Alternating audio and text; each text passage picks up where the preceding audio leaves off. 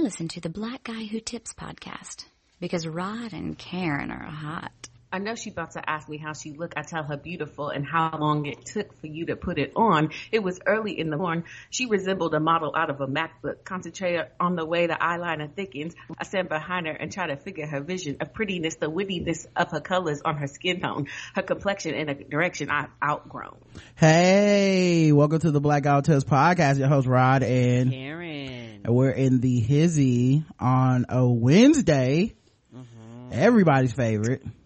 The Walking Dead. No, I'm just kidding. It's Game of Thrones Wednesday. So welcome back, white people. It's good to have you. Hey. I know downloads will spike up for Wednesdays now. And we still appreciate y'all listening, man. We do. You know, get these 10 episodes out of the way, and then we'll see you for some social justice eventually. Of course, you can recognize the voice of the person that you heard. I believe, I mean, she's been on our show so much, we've been on her show so much. We're friends in real life. It's our girl Nick Jew. What's going on, Nicole? What's up, internet?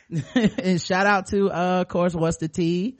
We never miss an episode. And we had Reggie on Sunday. I feel like this has become a habit where we have Reggie on Sunday and then Nick Jew comes in and closes the week with right. on Wednesday.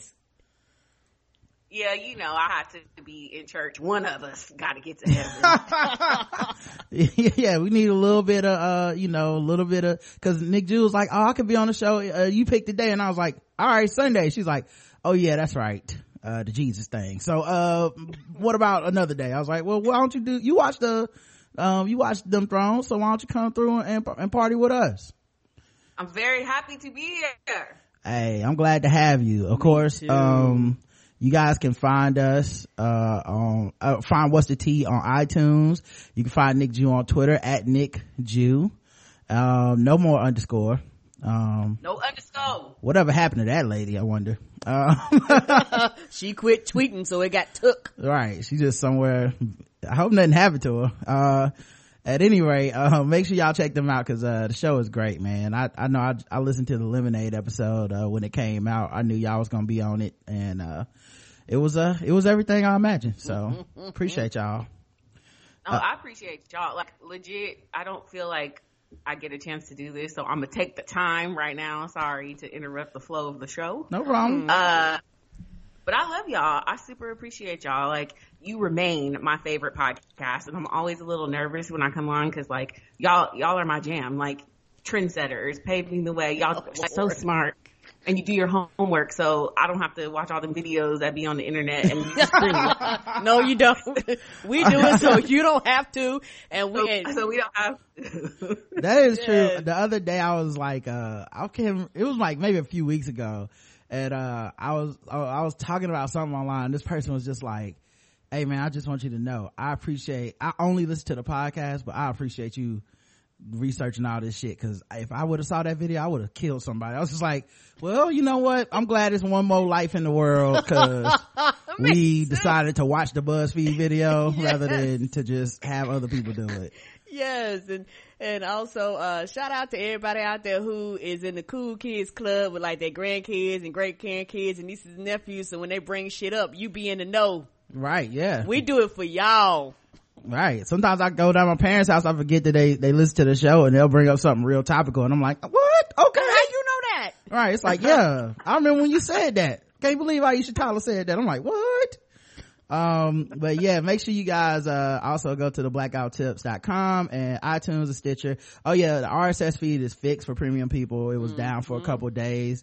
I had to get real angry white woman letter with them. Had to get information and let Becky know what was up. It's funny though, that shit worked, so I can't even say nothing. As soon as I got real indignant, like, well, maybe I'll take my services, then it was like, oh well, we got you right now, sorry about that, sir. The best gift white women ever gave me, the best gift, the value of a strongly worded email. I had to let them know what it was, and they fell right back. Of course, you can also go to the iTunes and Stitcher and Google Play and Podomatic and just search the Blackout Tips, leave comments and vote in leave comments, leave 5-star reviews, and we'll read them on the air on Saturday when we do our feedback show, as long as we like them and they're 5 stars. If they're not 5 stars, we won't read them. If we don't like them, we won't read them. So, nope. But everybody that's cool, we'll read those. The official weapon of the show is the taser, and the unofficial sport is bullet ball. A bullet ball extreme. I knew the weight. And Bobby Shmurda has been locked up 497 days. Free hot niggas. I know. That means by the time we do the feedback show, it'll be like 500 days. Wow. I know, right? But yeah, 497 days he's been locked up, awaiting that get that bail reduced. But it's not coming. He's just sitting in there like Marjorie. We also have some triple sponsors today. So we got of course Bevel. This episode is brought to you by Bevel, the first and only shaving system designed specifically for coarse, curly hair and sensitive skin. Step up your shave game and say goodbye to razor bumps. Check out getbevel.com today and use code FREETBGWT to get your first month free, absolutely free. Getbevel.com. So, Father's Day is coming up. Think about yourself, okay? Think about your father.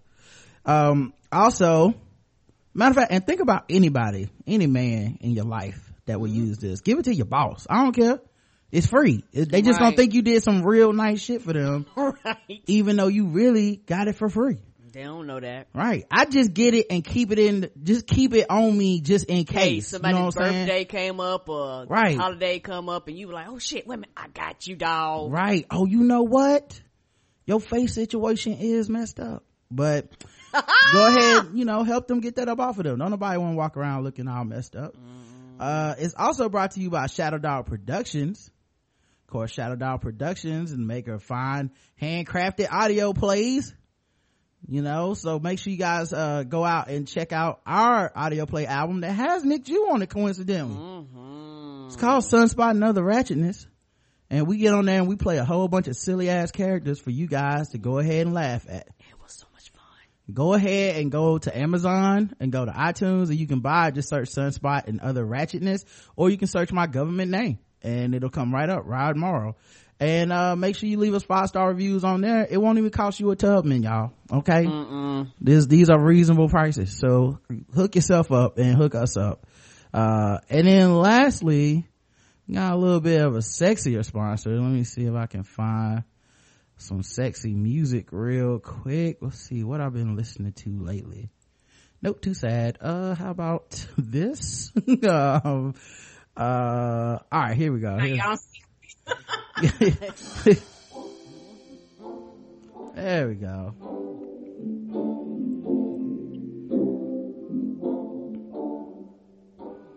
Hey, it looks like some of you guys need to get your sex on, and you know who want to help you get your sex on? Adam and Eve. Right now they have a limited time offer where they will give you 50% off of just about any item. All you got to do is go to adamandeve.com and put in code TBGWT. You get 50% off of that one item, and in addition to that, any one item, they give you 3 free adult DVDs plus a free exclusive gift and free shipping on your entire order. And the free exclusive gift, they tell you what it is up front. That's right, it's not a guess. It's that clip. It's that clip bumper, guys. Okay, it's gonna be bumping that clip. Exactly. The ideal pleasure ring for couples. I say use it by yourself if you need to. Do what you got to do. Okay, don't let nobody judge you. And also, it works like a cock ring and like one of those beads, so it like does both. It keeps him erect longer and it increases the strength of the orgasm. Plus, it gives her, that pleasureful vibrations wherever she particularly needs it. The clitoris. So make sure you guys go to adamandeve.com and use code TBGWT. And unlike this ad, it comes in a discreet box, so nobody got to know that you're a freak. That's between you and whatever is going on in your house. So adamandeve.com, code TBGWT. Hop about the bed and get your swag on. Okay, All right. Now let's do what the white people came to hear. Or actually, you know what? I'll take that back. Let's do what the white people need to hear first. You smart. See? Let's do this for the Wasichus. So, okay, before we even get started, I have to bring this shit up because, I wasn't gonna talk about it. I was gonna wait till Sunday and maybe talk about it then or a more appropriate time, but this is our show and I feel like the cost of listening to us talk about this delicious Game of Thrones episode that you guys enjoy so much should at least be getting a little bit of that awareness. So it's time for this. Oh wait, there we go.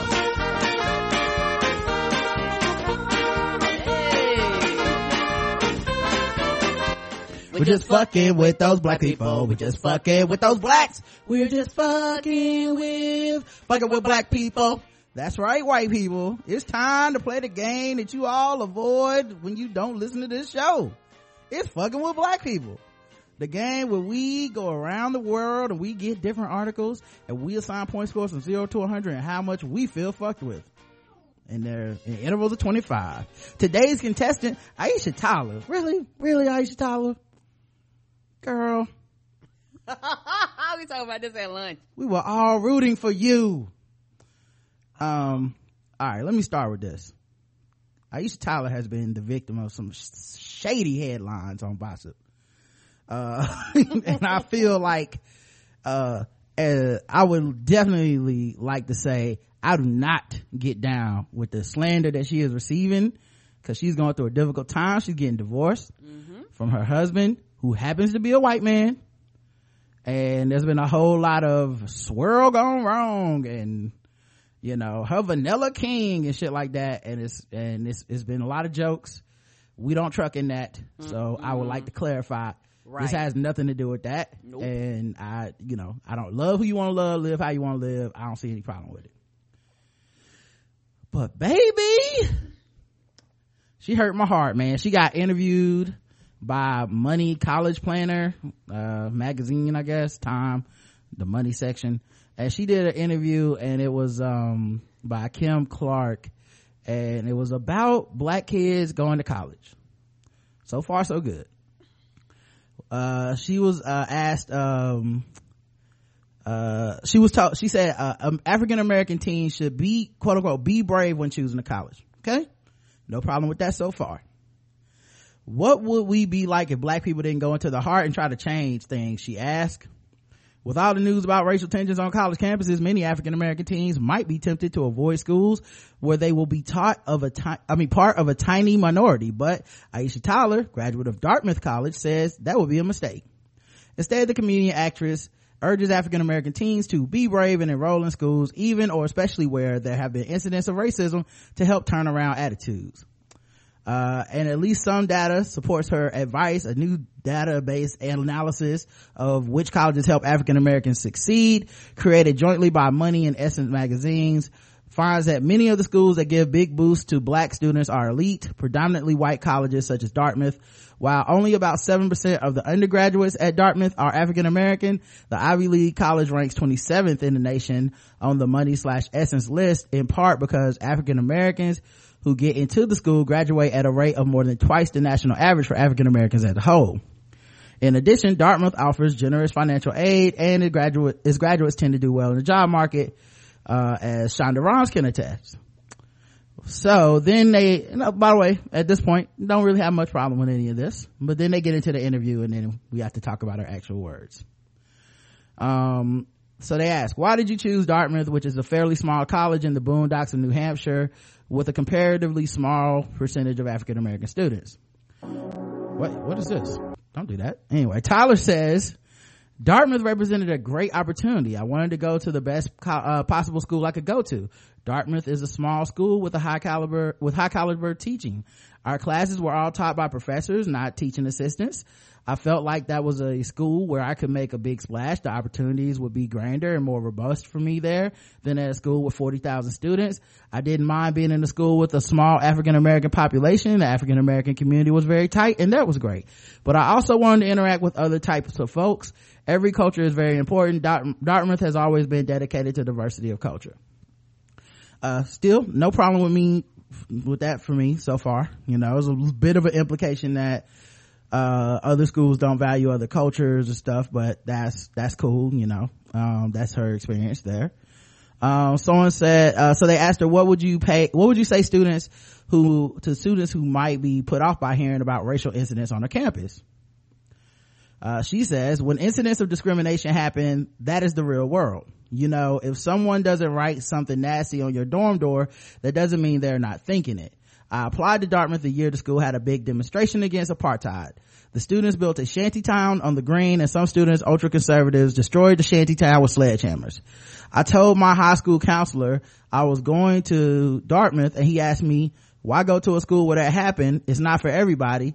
You have to decide what you can tolerate. But my great grandfather escaped slavery in Texas and eventually went back into the post-Reconstruction Texas and built a successful business. What would we be like if black people didn't go into the heart and didn't try to change things? We would have made no progress in this country. Bravery is the engine of change. So then they asked what advice would she give to African American high school students who are thinking about where to attend college, and she said, I'd say step out of your comfort zone.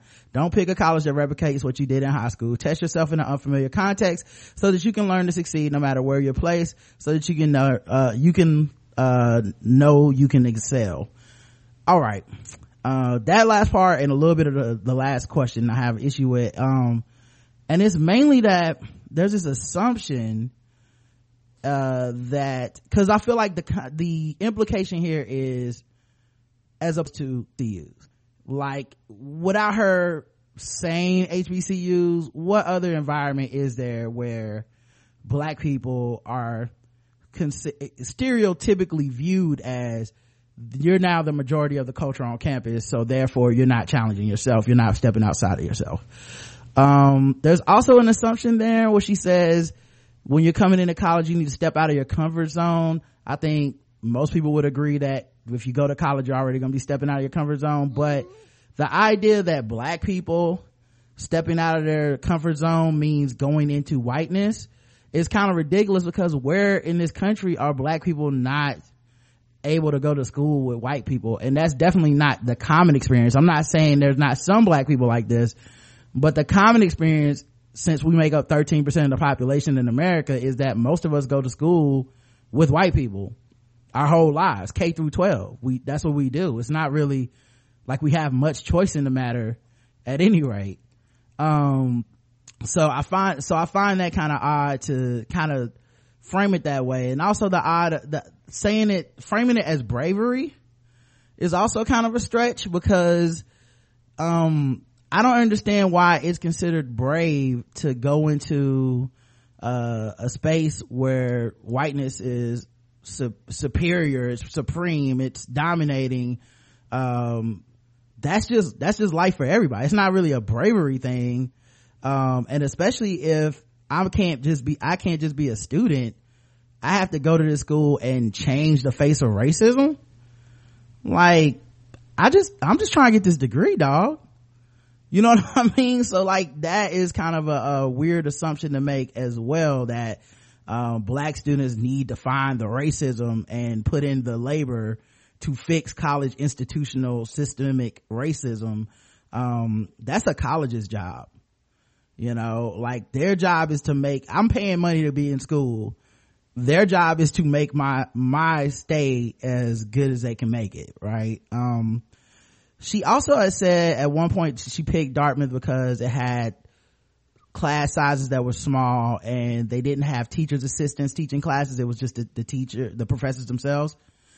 Yeah, that's why I picked my HBCU. And many people pick an HBCU because of that. It's not just, oh, it's black, I'm gonna go there because I watch School Days. In a lot of cases it's, when I visited campus, almost every single school I went to was like, we have class sizes of 30 or less. We have you will be teaching meeting your professors. Your professors have office hours. You can go by and visit them. It's a very personal atmosphere because we're rooting for you and we're trying to make sure you have every opportunity to succeed here.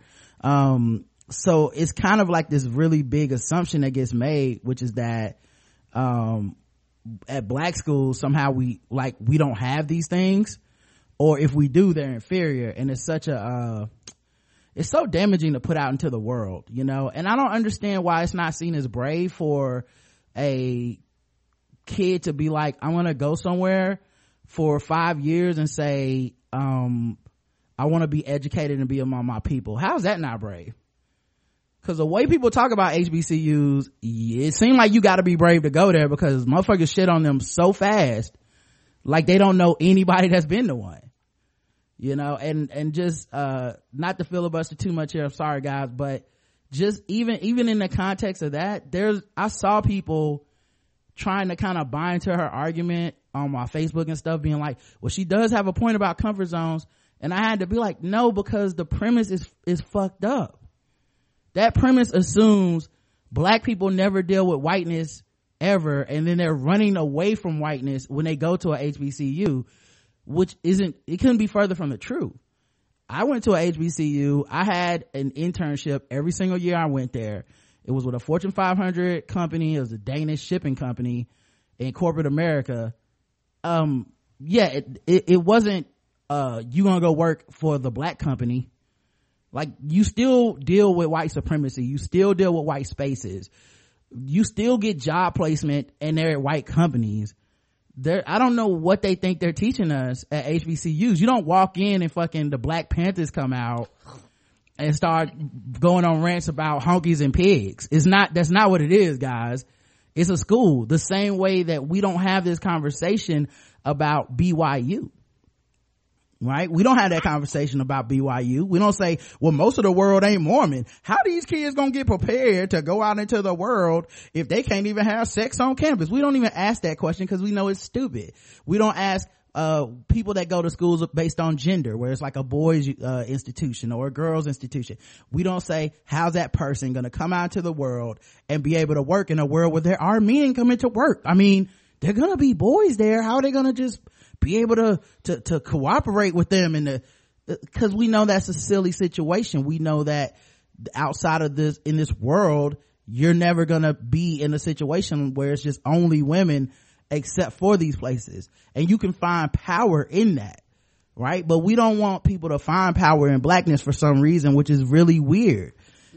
Not to mention, if you ever, first of all, everybody involved in this shit on the other side, talk to somebody that's going to a HBCU. Right. Like, we're out here, we're resources. Before you just pop off with a really ill-informed, ignorant opinion, could you ask the question? Because I think sometimes when you ask the questions, you see how stupid it sounds. Because, like, I don't know if you guys know this, other people than black people go to HBCUs. Yes, they do. Like, you actually don't need, like, it's not 100% blackness. It's not even 90%. It's not even like 60% in a lot of cases. You know what I'm saying? It depends on the situation, but it's not just a fucking like right there, get out of here. It's like a bunch of black people. Yes, they're on campus. Yes, they're there. But just because it's above 7% doesn't mean that there's no white people on our campus. There's no we had Native Americans on campus, we had Latinos on campus, black people, white people, I know, right? They were on campus. Like, the assumptions that people make are just so childish, but they're coming from adults. You know, Aisha Tyler is an adult, man. You know, so and knowing her comedy and her voice that she has, which is very much a I'm the kind of black person that's not really black. Is a lot of her comedy. Baby, maybe your comfort zone would have been going to an HBCU to step out of it. Maybe that's what you needed to do. I don't know. But if that's what you're rolling with as a brand, to then turn it and be like, black people just not brave and they need to go to these racist schools and fix these white people. Man, our kids don't need to keep doing this labor. Go where you appreciate it. Go where you fed. It's really not our job, man. And no black person should feel like that's their job, is to fix white people. It like it's an impossible task, but also it's just, you shouldn't take on that burden. It's not for you to do. If you want to, great. Like, you go somewhere and you like, I done fought all my life, and you want to get up every day and be banging on bacon like in the morning, cool. I'm not gonna begrudge you. But if you want to go to Dartmouth and not have to deal with that shit, that's what I'm for. I think you should be able to go wherever you want to as a black person, and it doesn't change your blackness. You're under no obligation to work and fix racism. I don't care what school you're at. And mostly, I just want people to stop downing HBCUs with this anti-black bullshit. And don't write in with your individual special snowflake reason why you didn't go to one, because this isn't an indictment on you. I have no issue with you not going to one. You know, and if you said, I wish I had gone to one, that's cool too. I'm not downing you for that. I literally don't care. You're black wherever you go. I love your blackness wherever it is. Mm-hmm. So can we just stop with the false ultimatum of, let's praise the people that go to PWIs, or let's praise the people that go to HBCUs while we diss the other people. It's so divisive, and it's literally based on a bunch of ridiculous stereotypes. Mm-hmm. I know black people from every fucking walk of life. Yes, sir. That have love for each other.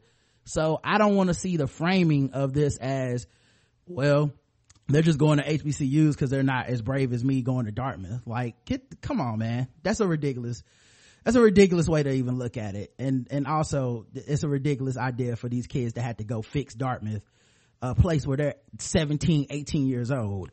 And and now their responsibility is to fix the racism on campus. How did that work out in Missouri?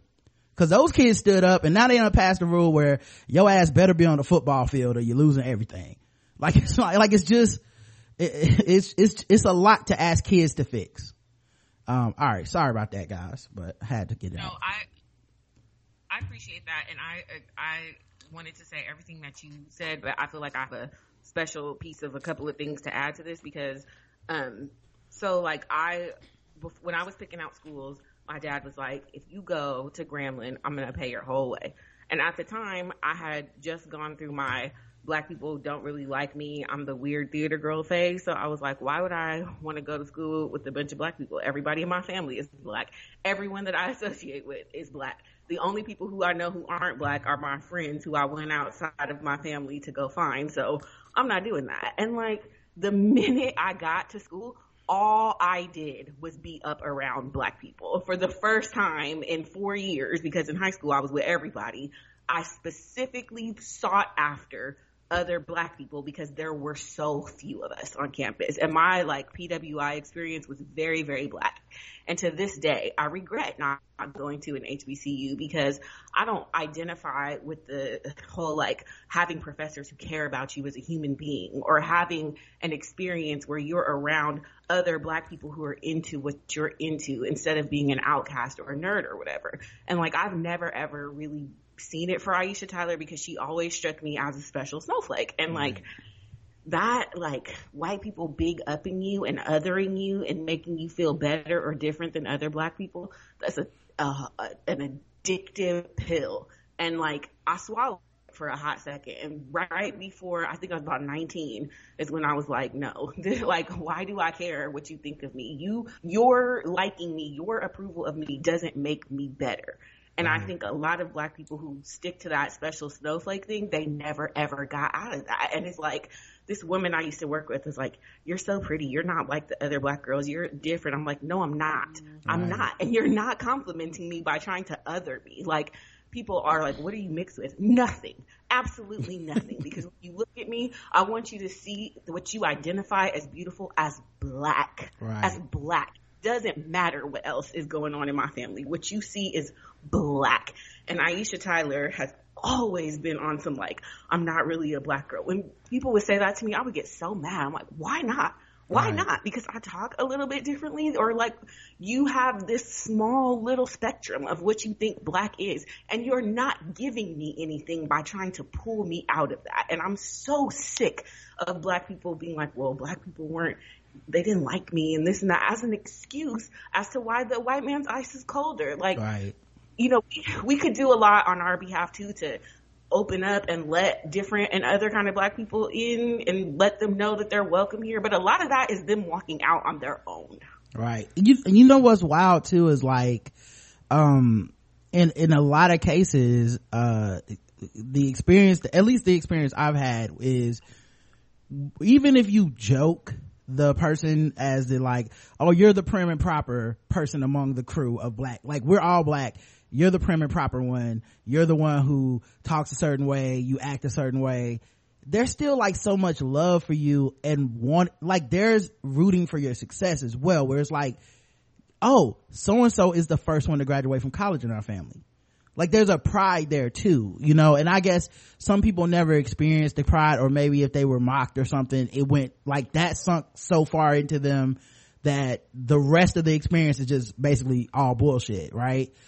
But the thing for me is like, whiteness has been toxic for Black people no matter where you're at.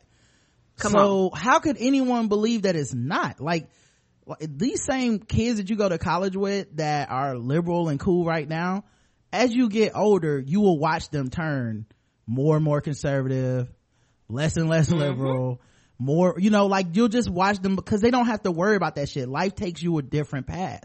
And to attest to the power of HBCUs, I do want to look at this list, right? So they have this list of where African American students have like the highest success rates, right? And it goes by like graduation rate, the price of a degree, your early career salary, and student loan debt, right? So Princeton is number 1. 6% African American students get in there. 93% graduate, and you come out making a whole lot of money. You know, it's Ivy League.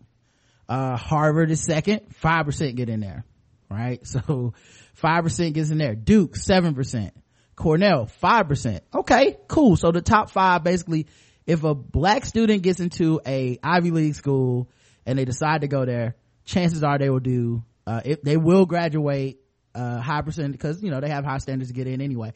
But you will graduate, you'll probably get a good job, all that good stuff. That's dope. Okay? It will cost you a grip, but that's cool, you know, cost everybody a grip. Now we start looking at the other schools on the list. At number 5, Florida A&M, 87% African American. Right. You know what I'm saying? Like, the 87% of people that, are Black that go there, right? Now, only 39% of the people graduate, from A&M, but they also don't tell you that HBCUs let in a lot more people. And a lot of people use that as a knock on HBCUs, while I'm like, that's the best shit ever. They'll let you in because maybe you do have what it takes. No matter what people have told you your whole life. You know, you got the money and you got the time and you got the know-how, and you can go in there and graduate despite not fitting the stereotypes that people have of people. Yeah, and my biggest thing is, what about you doing the motherfucking work? Don't people understand? Just because I give you the opportunity, if you don't do the work, you will not make it. And that's something I don't understand. A lot of people, particularly Black people and color people, just need to be given the opportunity. But when the opportunity is not given to you, you can't take advantage of it. But the thing is, we'll go, come on in, but you still have to do the motherfucking work. Right. And honestly, you can't rely on being Black. Right. Like, you can't be in a situation where you're like, well, I'm Black and I'm not fitting in here, so hopefully the teacher will take it easy on me. Ain't no take it easy. All y'all Black. Right. Get your shit together. You know, ain't no snowflake. Ain't no I'm special. Ain't nobody really kissing your ass. They're like, nigga, we all here. You Black just like me. Work. And they've seen too many Black kids succeed for you to have an excuse. Too many people have walked through the halls of your university at your HBCU that have been Black and had problems in their lives and found a way to graduate. For them to be like, well, you know, you're Black and I know it's hard. So it's like, no, man, you still gotta, while I care about you and I want you to do better, I'll give you the tools to do better, but if you gotta do the work, you know. So also on the list, Spelman College, 87% African Americans, 75% graduation rate. You know, A&T is on here at number 9. Maryland College Park, is on here. Who else? Well, Yale's on here. University of Pennsylvania's on here. Columbia, New York, like all, it's like basically you need to go to a HBCU or Ivy League school. That's the list. You know what I'm saying? Like, I'm not saying that as a negative way to anyone who went to another school, but when we're comparing the outcomes for black people, if you don't go to a school specifically designed for you, then you need to be going to like Harvard, Princeton. That says a lot about America. You know, there's a couple other, University of Florida's on here. Of course, Hampton, Bowie State, of course. Virginia State's HBCU. Berea College, Amherst College. So there's some other places, but listen to the places. They're all like elite places or HBCUs, which would kind of say for black people, HBCUs are elite places. Now, what makes them elite? It's just the support, y'all. It ain't really like, it ain't rocket science. This is a place where you don't get drummed out, you know, where socially it's not awkward for you, where, Aisha says, like, on campus, at PWIs, black people form tight-knit groups. And that makes sense, because if you don't, you're gonna wash out. You know what I mean? Like, there's some comfort in being around people like you. And not to mention, while you're at a HBCU, so much curriculum, so many speakers, so much stuff is focused on how to get you to be successful in a white dominated world. Right. So much. You know what I mean? I stopped going to see speakers because I was just like, I already know what he's gonna say. You know, like this. Okay, so the 17th dude to come in and be like, all right, now you gotta get your good suit, you gotta be there on time, you're gonna have to work twice as hard for half as much. Like, it was drilled into you where, I remember my favorite one of my favorite moments, we got side speakers from just these alumni who came in. They were all wearing business suits and shit, and this one brother got up, he had these beautiful cornrows that he had had all year and stuff, and they were like long, you know what I'm saying, like you could tell like he just meticulously had like the Iverson designs and shit. And he was like, so if I want to go to work with my cornrows, what kind? And the dude in the suit was just like, I hate to tell you this, but right, you have to cut your hair. You gonna have to cut that shit off. Everybody was like, what? Yeah, he's like, you want to work in the white environment, right? And everyone had the moment of like, it's unfair. What does it say about like my ability? I can work. Like, it doesn't, like, it won't change how I work. He's like, you won't even get past an interview with that shit. No, you won't. And it was a real ass moment, but I feel like people must think that we're in Looney Tunes land at HBCUs where we're just like, you go in there and tell that white man that you gonna wear your hair how you want to. You like D'Angelo, and that's his problem. You're gonna be jobless. Right. Like, with a loan. Right. So it sucks to hear somebody kind of big up these universities at the expense of this idea that it's braver to go there, and it's the place where you step outside of your comfort zone. College is outside of your comfort zone, guys, period. Your mom and daddy ain't come pick you up, okay? Like, you already outside of your comfort zone walking on the campus. There's nothing, you're not weaker for having 1.5 people that support you around. So like I said, no knock to anybody who went to any college. Just I want black people to succeed wherever they're at, but it ain't your job to fix these white folks. All right, let's go ahead. You hit the nail on the head too, Rod. She was a prime candidate for somebody who probably should have gone to an HBCU, because then she wouldn't have come out on the other end. Yeah, that's go ahead, Nicole, I'm sorry.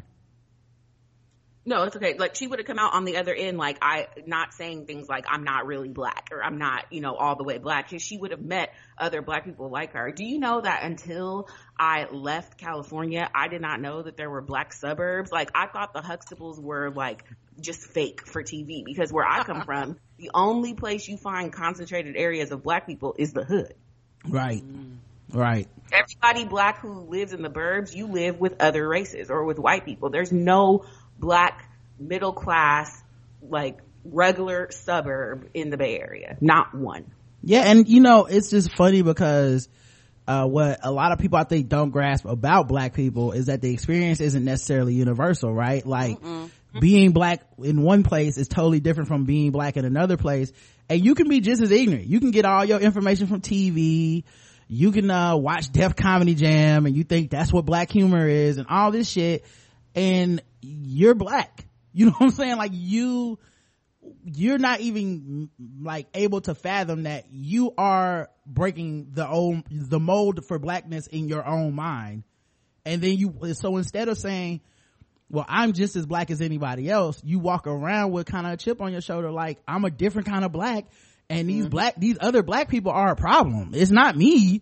I don't like these other black people. And I feel like a lot of times people walk into situations almost ready to fight black people. Like, no, you don't want to like me because I'm smart. And I'm like, who the fuck told you that?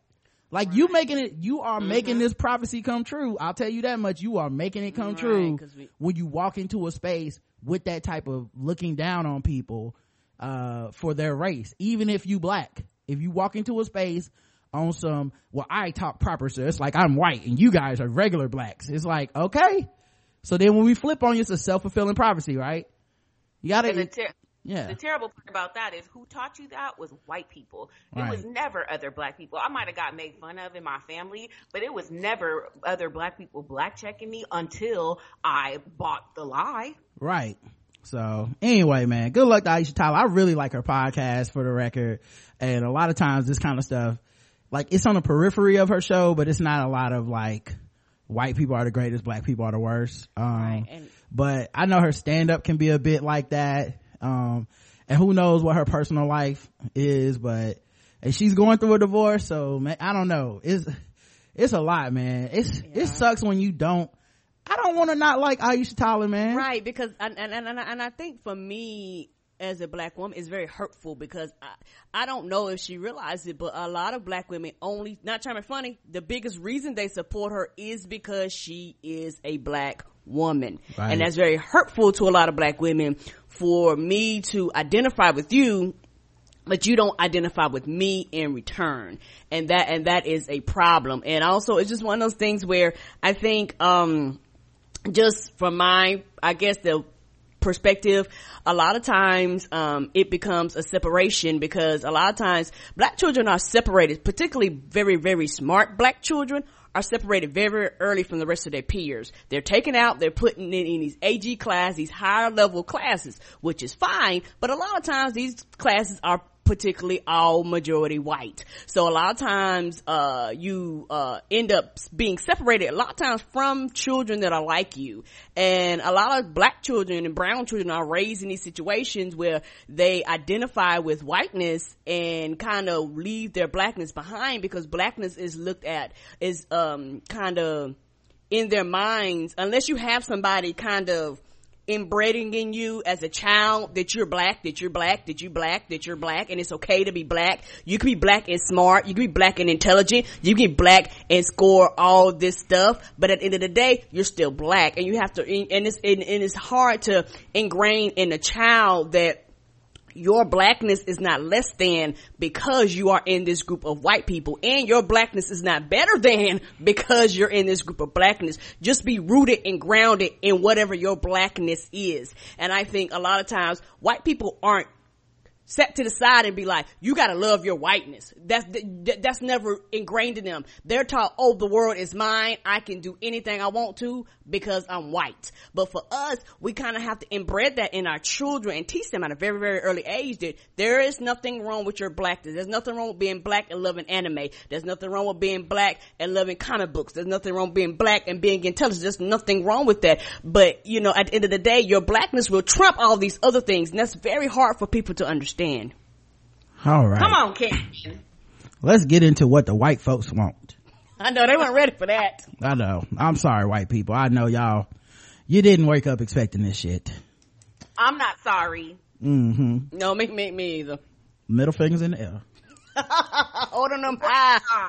Yeah. Might do this every week. Anyway. I ain't sorry. I ain't sorry. Nigga, no. This is the return of Game of Thrones, all right, which means it's the return of them thrones on the Blackout Tips podcast.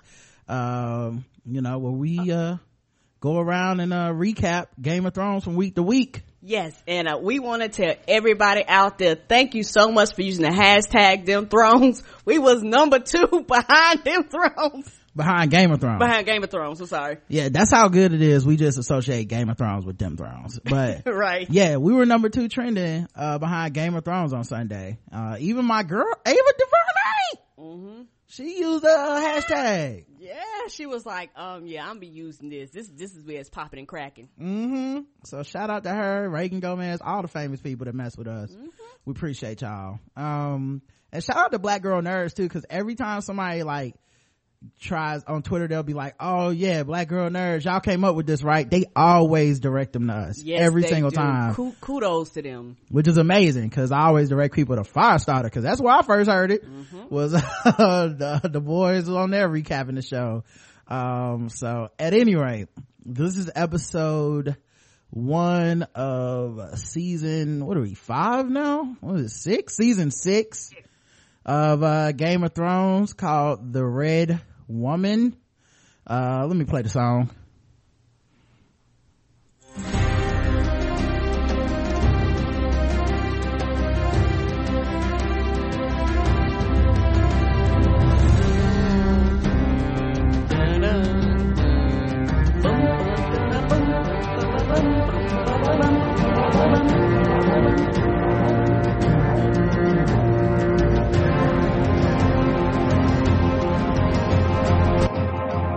Oh shit, reverb.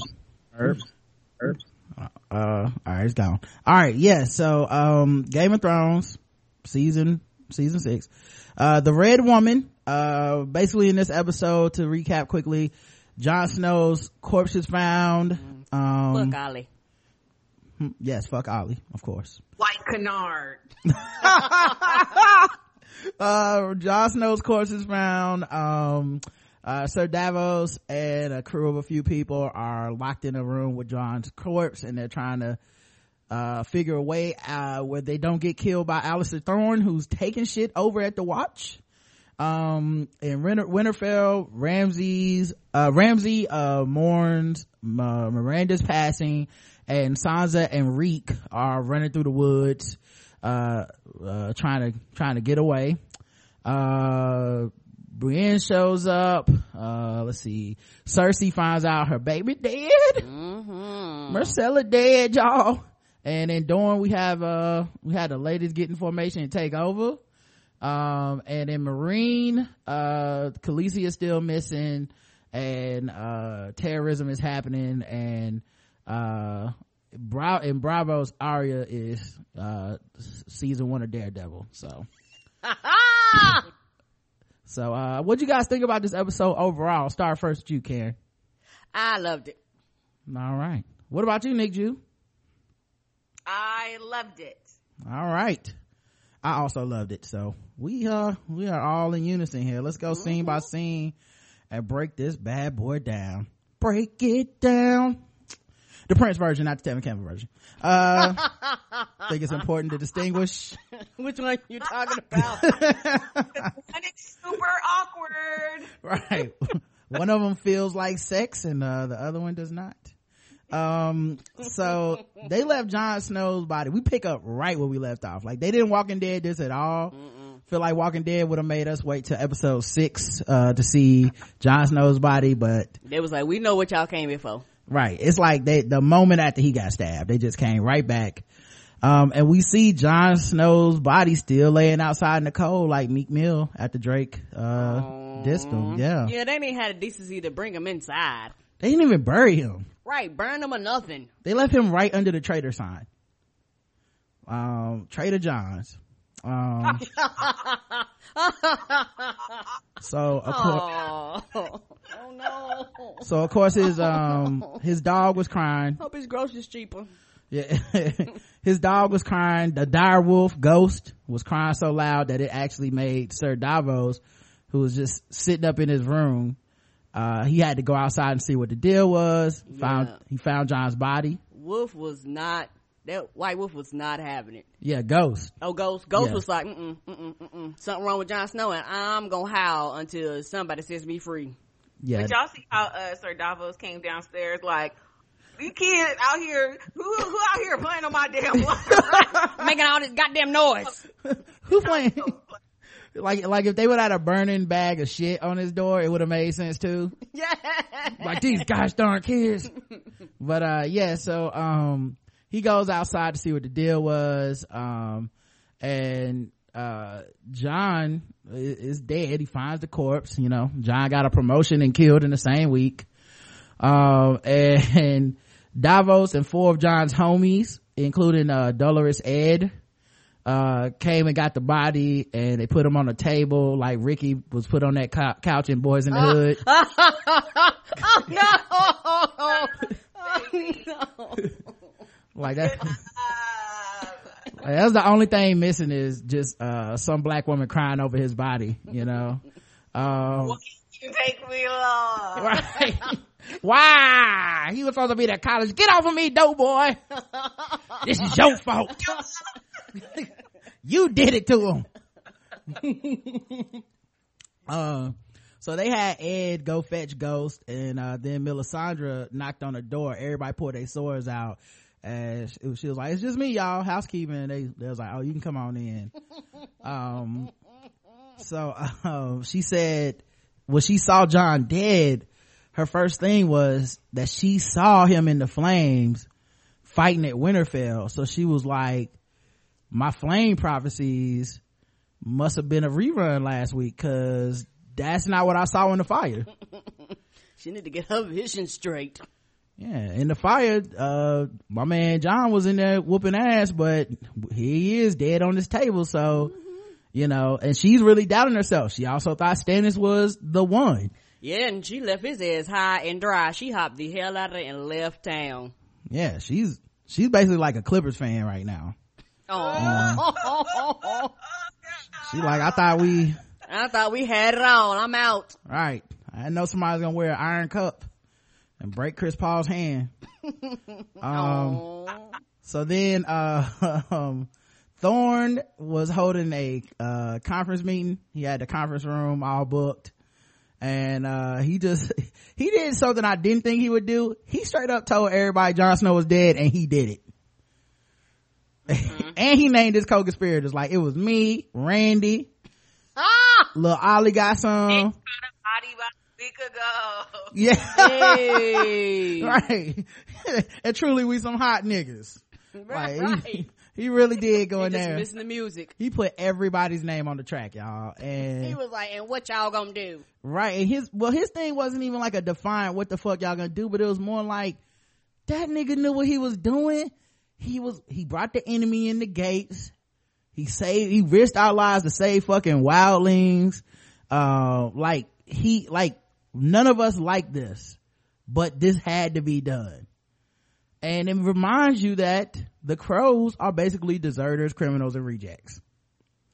Right? I mean, they're mostly cowards and rapists and shit. You can't expect too much from these guys. Yeah, that, and it's one of those things where it is gonna, just think of it, it's gonna be really, really interesting, because they didn't see what John and the Wildlings and them seen with shit raising up from the dead. So it's gonna be really interesting when that shit hit their door and start climbing over that wall. Right. I mean, if you think about it, John was basically Bernie Sanders. You know, if you think about it. I mean, he had that unquestionable integrity. He stood firm. He had that honor, and he died for his convictions. And Thorne was basically Hillary. He was like, man, come on, y'all knew we had to do it. I'm a well-oiled machine. Right. I'm just trying to win. Y'all want Trump to be president? That's what he should have said. Right. So to me, the question to now is, what do Thorne and those guys have planned for the wildlings in their minds? Because the wildlings are inside the wall now, and they have settlements. Like, are they planning to go kill these motherfuckers, or what's the next step? They're gonna have a war on their hands if they do. Yeah, I don't even know why they give a fuck about John's body or not, but for some reason they do. But I would just be like, okay, so what's the next step? Anyway, so Davos sent Ed to go get the wildlings that John brought inside the wall because he said, you know, the four of us obviously aren't gonna be able to hold off the entire castle. And they don't trust Thorne. So it's like, why don't we just get the wildlings to come in and kind of like help us out, and maybe we have a chance to survive. So, but we'll see, because y'all remember the wildlings don't really fuck with John like that. But he was about the only one they actually trusted. Yeah, like they fuck with him a little bit though. Like I would not be shocked if that redhead nigga was like, nah, Right. fuck they got to do with us. Them sound like a Especially him. right. Them sound like a y'all problem. Yeah, they the black voters of the Democratic Party. They just Earn like, my vote. you know what, man, he don't need to be around like that. Y'all just gonna vote for Alistair Thorne? Anyway, so then we get to Ramsay. Oh, what'd you say, Nick Joe? I'm sorry. Nothing. I think I'm on a little bit of a delay. Oh, let me hang up and call you right back. So See if sorry. I'm gonna hang up and call you back. Okay. See if we can fix it. And if nothing else, we'll call her on the phone. We got ways to work around this. Hopefully she get reception at her crib though. Let's see if this works. Hello? Hello.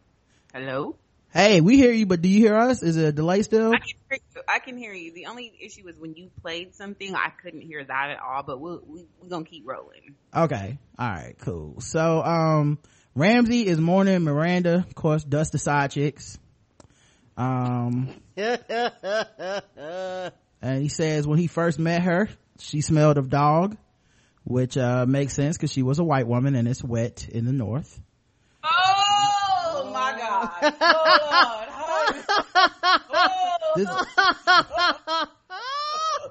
I'm just using science. This is science, guys. This isn't an opinion. So he goes through this whole thing about how she wasn't scared of him and that's why he liked her and shit. And he had this other dude in there that's like a priest. He was like, unlike you were scared of me when I was a kid and shit. And he was like, you know, but I really loved her and shit. And the priest said, so what you want me to do? You want me to bury her, or you want to do a funeral pyre and burn her body? And he said, nah, we won't waste that good meat, feed it to the hounds. He ain't shit. Yeah, I guess it's a dog eat people who smell like dog world, because Oh Lord. Oh God. she's going straight to the hounds. Which says a lot about how cold-blooded Ramsay is. If we needed more confirmation. I mean, Right. he's a pretty cold-blooded guy. I mean, I guess like a conundrum, right? Because he's awful and terrible, but he's like the most awful and the terrible. But I didn't like her, so feed her to the dog. Yeah. He treated her like shit. Yeah, but she kind of liked it. You know, True. like, So that was her jam. Yeah. they're like, you're right. They're like that crazy couple that you like, I guess. You know what I'm saying? if that's what they into. They like that couple in Baby Boy, where he fucked her on when she was on the phone, where you just like, okay, so this y'all thing? No. Y'all Be mean to each other, then y'all, okay, all right, I won't be going down y'all house for no events. Ever. So Stannis is confirmed dead, I believe, in this next because a lot of people last season, I remember last episode, so many people wrote us saying like, Stannis still alive, they didn't show him getting killed, but I think he must be dead because Roose and Ramsay bring it up immediately that he is dead, but they don't know who killed him because it was Brienne and nobody saw it. But apparently he's confirmed dead. If he's not, I'll be as shocked as anybody else, but it seemed like they said he died. And Roose was like, so you feel like a winner, which is obviously a loaded question. And Ramsay was like, I feel all right. And he was like, well, you won the battle and that's cool, but then you went out and burned all those supplies and shit that we could have used. And Sansa and Reek escaped, which means you lost the North and the Iron Isles. So we can't combine the North so that we can fight off King's Landing. Nobody's ever taken King's Landing without the whole North being united, so you kind of fucked us. Yep, he was like, you give zero fucks about strategy, boy. He told him you played your games with her, and Reek, and I think Roos tolerates Ramsey playing his games because Roos is still fucked up too. I mean, he flays people, so I learned you, okay? I learned it from you. Like, what's he gonna say? Let's see. Reek and Sansa was running through the woods like a white woman in a horror movie. Yes, they was. I was like, bitch, if you don't run. Like, they wouldn't have made it to like she bet not. Say that again, Nick Jew. I was like, she better not fall. Yeah. Right. Like, and you know what, like, and I know they didn't have time to hatch an escape plan, but like, they really could have used like a sensible pair of Nikes at this point in this, cause it was not a game out there. They got to a river. She ain't want to cross because it was gonna be cold, and he was like, do you not hear them fucking dogs? Right. I was like, bitch, you running for your life. What is you not understand? You are in danger. Right. So they I can't make it across. Yeah. She's like, I can't make it across. I'm like, bitch, if you don't run your ass in this water. Right. You gon' like, I hate Sansa. is this a death? Right. He was like, cause he was like, and it's not even a good death. Like, the hound's gonna fuck us up. It's gonna be bad. So let's just drown then, if that's what it is. Then they wouldn't have made it to episode 2 of Underground, by the way. Just off GP. They would have been on that path talking about, but it's so hot. Does anyone have any sunscreen? When we gonna get something to drink? Them slave masters have found them quick. Right. They would have came back. I'm not gonna dog. Let me back in. So they had this whole discussion about, trying to get the freedom and shit. And Ramsey realizes that they're not gonna make it, so he's like, let me go distract the men from the Boltons and you run. And she's like, but I can't. And he's like, I'm gonna get killed. You just run. Can you at least run? Like, it's the only chance we got. These two hapless fools. And he goes and runs a distraction that lasts all of 10 seconds. Yep. He's like, my God. He might as well have jumped out in front of them and been like, she over there.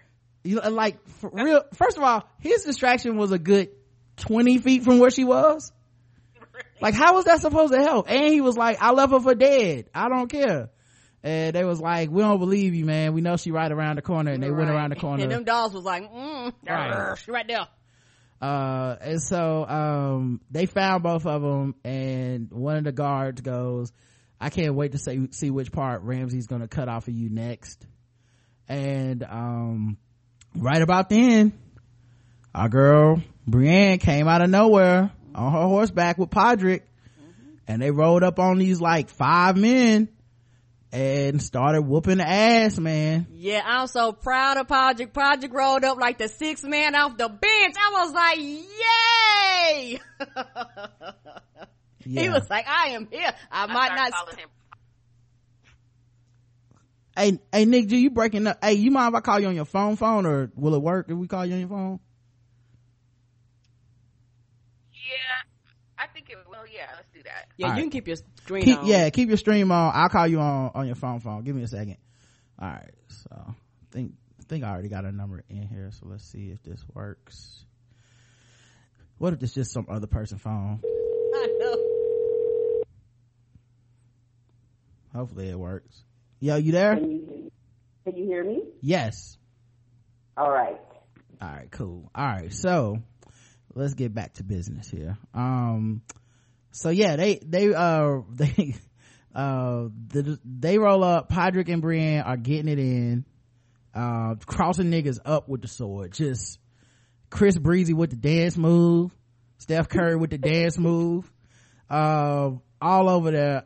Especially Brienne. I mean, she is the Cheryl Miller of Westeros, where like she can ball up any nigga in the game. Like, real talk, are we sure she is not the best warrior in the game?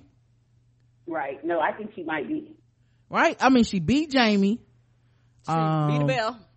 Before he lost his hand, she beat Jaime, right? And then she beat she shot the fair one with a bear.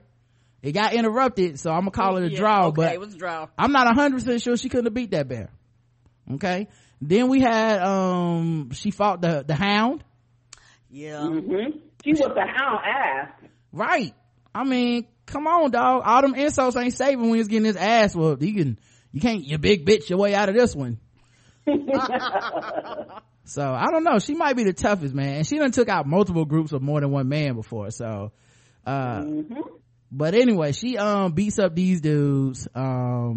And they knock her off her horse. She gets back up, picks up a sword. After getting kicked in the face, it kills like 2 or 3 more dudes. Podrick fights like 2 dudes. He kills one of them, hops up. The next one kind of gets the drop on him and is about to kill him. And Reek picked up a sword and killed the dude from behind. So he he's not plain scared. He's ready for his freedom. So then Brienne pledges herself to Sansa, and Sansa couldn't even remember the damn words to the pledge. Yeah, Podrick, he memorized. He's like, look, I got to memorize this shit. He helped her. Yeah, he was like, do your letters, baby. It's just, yeah, you should have been kind. You should have been studying, sweetie. Pledge allegiance to the flag. So luckily they were there. And Brienne now has her third time's a charm to defend a royal person who is being hunted by evil people. So yeah, that's all she wanted. Yeah, she lost to the pussy poltergeist. Then she pledged herself to Lady Stark, who then sent her away and ended up getting killed. And now it's Sansa's turn. So good luck, Sansa. Arya was like, she got down on her knees and pledged to Sansa like she was trying to put a ring on it. Like, look, now look. Her face was so serious, dog. Oh yeah, she meant that thing. She was like, look, I tried your sister. Your sister was like, no. Yeah. So then Cersei is in her room, touching her short hair and drinking her wine, looking out the window, chilling, and her like handmaiden comes in and tells her that the ship has arrived. She goes downstairs rushing to meet the ship, hoping to see Jaime and her daughter, and instead she sees Jaime and her daughter's corpse. Oh God, I know. And the thing is, she ain't even break all the way down, because deep down she know about the prophecy and that she's supposed to watch all her kids die. So she was just kind of like, I knew it. Like deep down, she was sad, but it felt like she knew it. Which sucks, because like she sent Jaime over there to save her daughter, and he couldn't,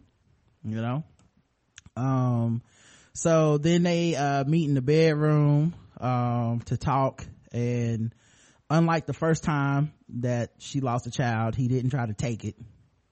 Good. Despite what the showrunners would tell you about that scene. Come on. Yeah, they listened. Yeah. Apparently dead children are not the thing that gets it up for him. I thought it was starting to look like it though. I mean, pushed the one out the window, then it was looking bad for Jaime, but basically, man, she was just kind of like really sad. She was down.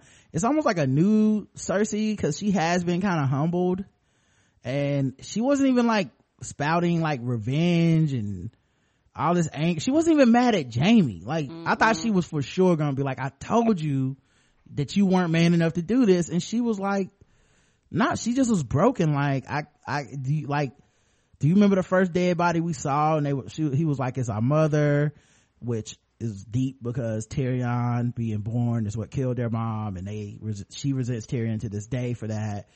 And she basically said like Myrcella, she's sad that she died because she was the best of them. Like, she wasn't evil, she was good, and I thought, if I can make her, then maybe I'm not the monster that I feel like I am.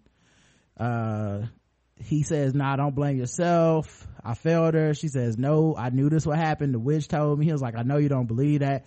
She was like, the fuck I don't, nigga, it's coming true. And Jaime was like, fuck prophecy. And then he gave her this really like romantic, it was like this really romantic speech, except it's incest. So it's like, right, you going with your brother and sister. It's like these two beautiful blonde people are like pledging love to each other. Then you realize like, oh, that's right, y'all brother and sister though. I hope I find me a man that loves me the way Jamie loved his sister. Get you a man that can do both.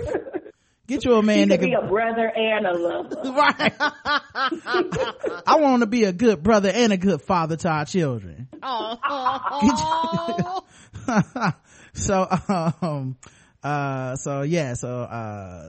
He pledges this love and shit, and then they cut to Marjorie. And then she also brings up that Jamie was right last time, just to say he's wrong now, because she can't help but call him wrong. But she was like, you were right when you told me that they were gonna come for us and try to take everything we had, and I should have listened to you. Marjorie is still up in prison, and Septim Unella's old Mother Superior ass was trying to get her to do her hymns. And she kept asking about her brother Loris, I think Loris, and she was like, stop asking me about that nigga and do your work. Confess. Right, you gonna confess and read this shit or not? And she was like, I'm not confessing, I'm a queen and I want to see my brother. And she said, bitch, and got up to hit her. And right before she hit her, the High Sparrow walked in and was like, Mother Unella, come on, don't be hitting people, go see the other people please. And she was like, all right, I'm leaving now, but I'll be back.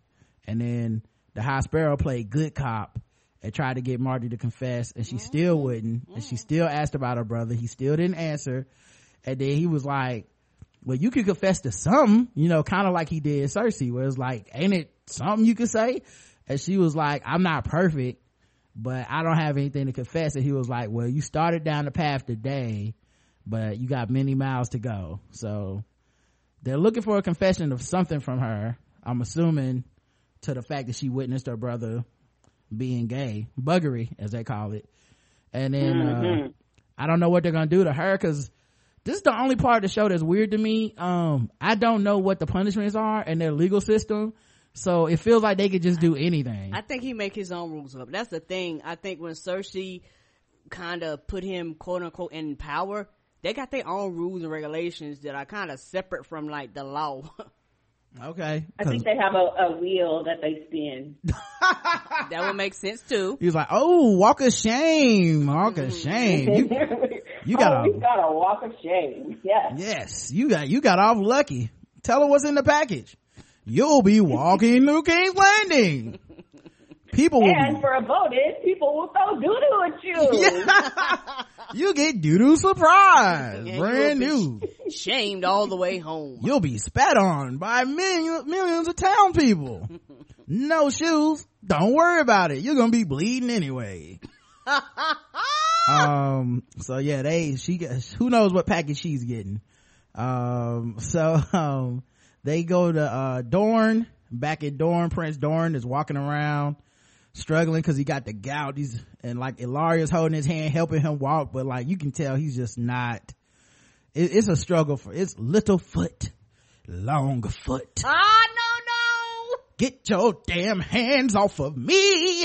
Like it was just that type of shit. And then they had a talk about Oberyn, who he's like, he misses Oberyn, but it was better that Oberyn was the adventurer because he wasn't designed to be that. And you said he got to go around and sleep with many beautiful women. And then I love that Ilaria reminds him and men he was the freaky prince. Okay, he got it in everybody. He was trisexual. Okay, we did a lot of freak shit. And he said Oberyn was born to be an adventurer and I was born to rule. And she said, the gods are not fools. You would have been a terrible adventurer and Oberyn a terrible ruler. And they both had a chuckle. And meanwhile, a messenger approached and Ilaria's eyes was looking like, okay, here we go. Right, because this message is probably this girl dead. Yeah, and so in the message it says Prince Marcella is dead. And he was like, oh, she's dead. What the hell could possibly be going on with this situation? And that's when Ilaria decided to reveal her hand, and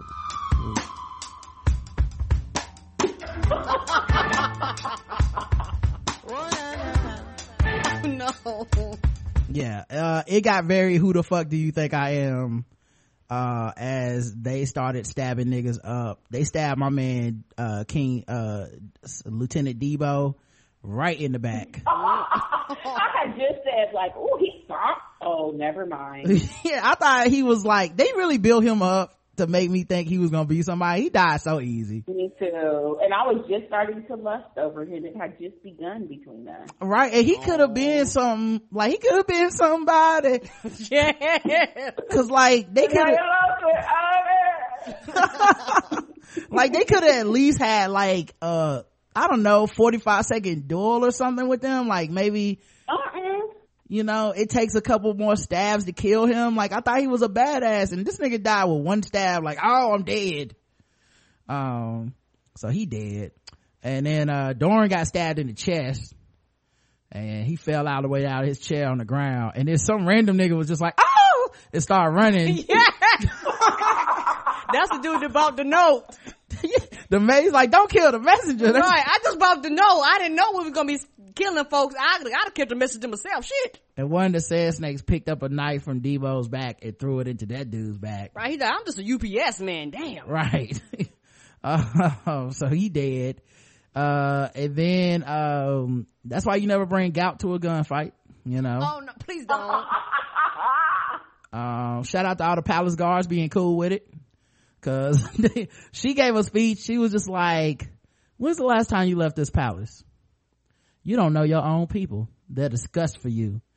Elia Martell was raped and murdered and you did nothing. Oberyn Martell was butchered and you did nothing. You're not a Dornish man. You're not our prince. And then he was laying there dead, about to die, and he was like, what about my son Tristan? He gonna avenge me. And she said, your son is weak like you, and weak men will never rule Dorne again. Never. For real, she forever. It's gonna be interesting because, you know, she feisty and she like to warn shit. Yeah, I mean, she's Oberyn's, you know, unofficial wife, you know. It makes sense. This is a victory for side chicks everywhere, you know. Right, she won. Not since Alicia Keys got Swiss Beats has side chicks won like this. I was about to say not since Amina won Peter Guns, but yeah, I feel like that's in his 7th overtime. We can't can't call that yet. We're gonna call that one a draw. Yeah.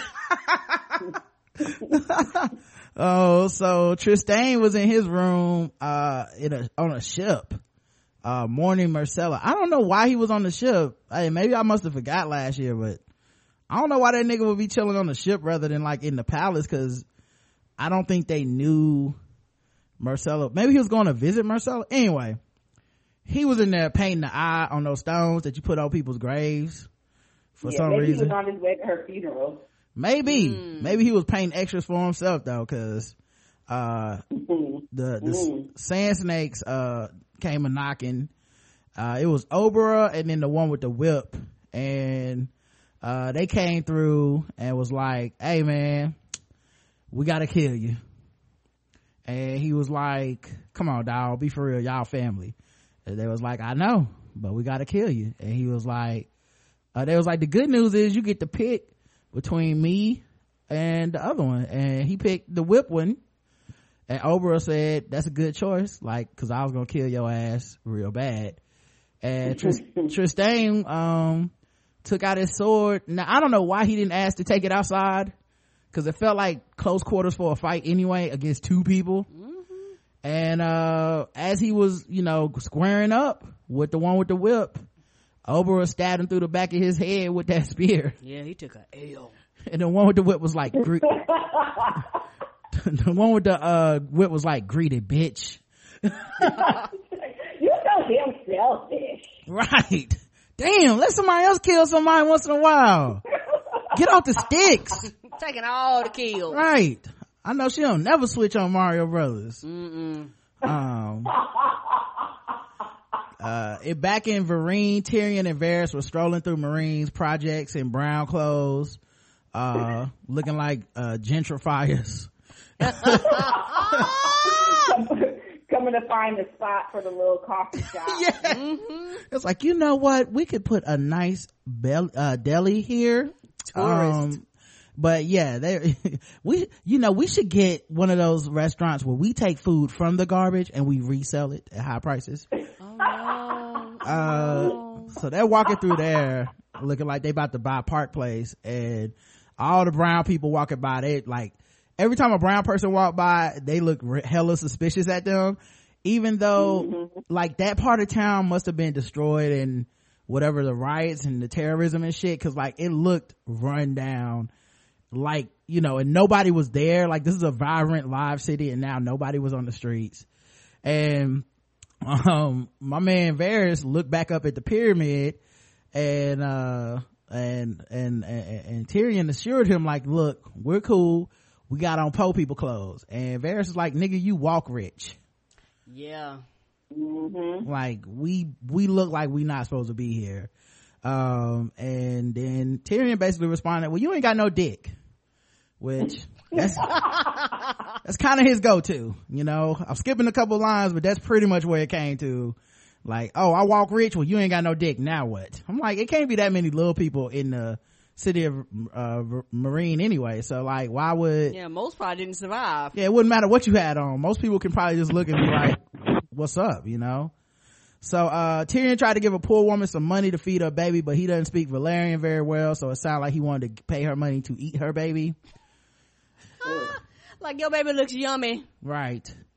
And then they saw a sign that said kill the masters, and then over that was Mahisa is a master, which is what they were calling Dany 2 summers ago when they lifted her up. They was calling her Mahisa or whatever, which means mother. But now they're saying that mother is a master, we need to kill her too. So and he was, Tyrion's pretty pragmatic. He's like, well, yeah, she freed the slaves, so of course they, you know, everybody got a hater now, you know. It's like Abraham Lincoln, free the slaves, you know, they want to kill you. And the red priest was there recruiting people to his religion, saying that the mother of dragons wasn't coming back, and why y'all sitting around waiting on her well, y'all can save yourselves. Which makes me wonder, you know, with this kind of being an allegory for occupying a country that has a bunch of turmoil, I wonder if that's supposed to be like the radical religion there, the fire religion, if that's gonna have come into play, because we already have Sons of the Harpy and the freedmen as battling, you know, people. I wonder if we're gonna get like a third party of this religion coming in and being like, and now we killing people too. I wonder if it'll be the Dothrakis. And we got the Dothraki over there too. Yeah, we don't even, shit is going down over there. It's gonna be bad.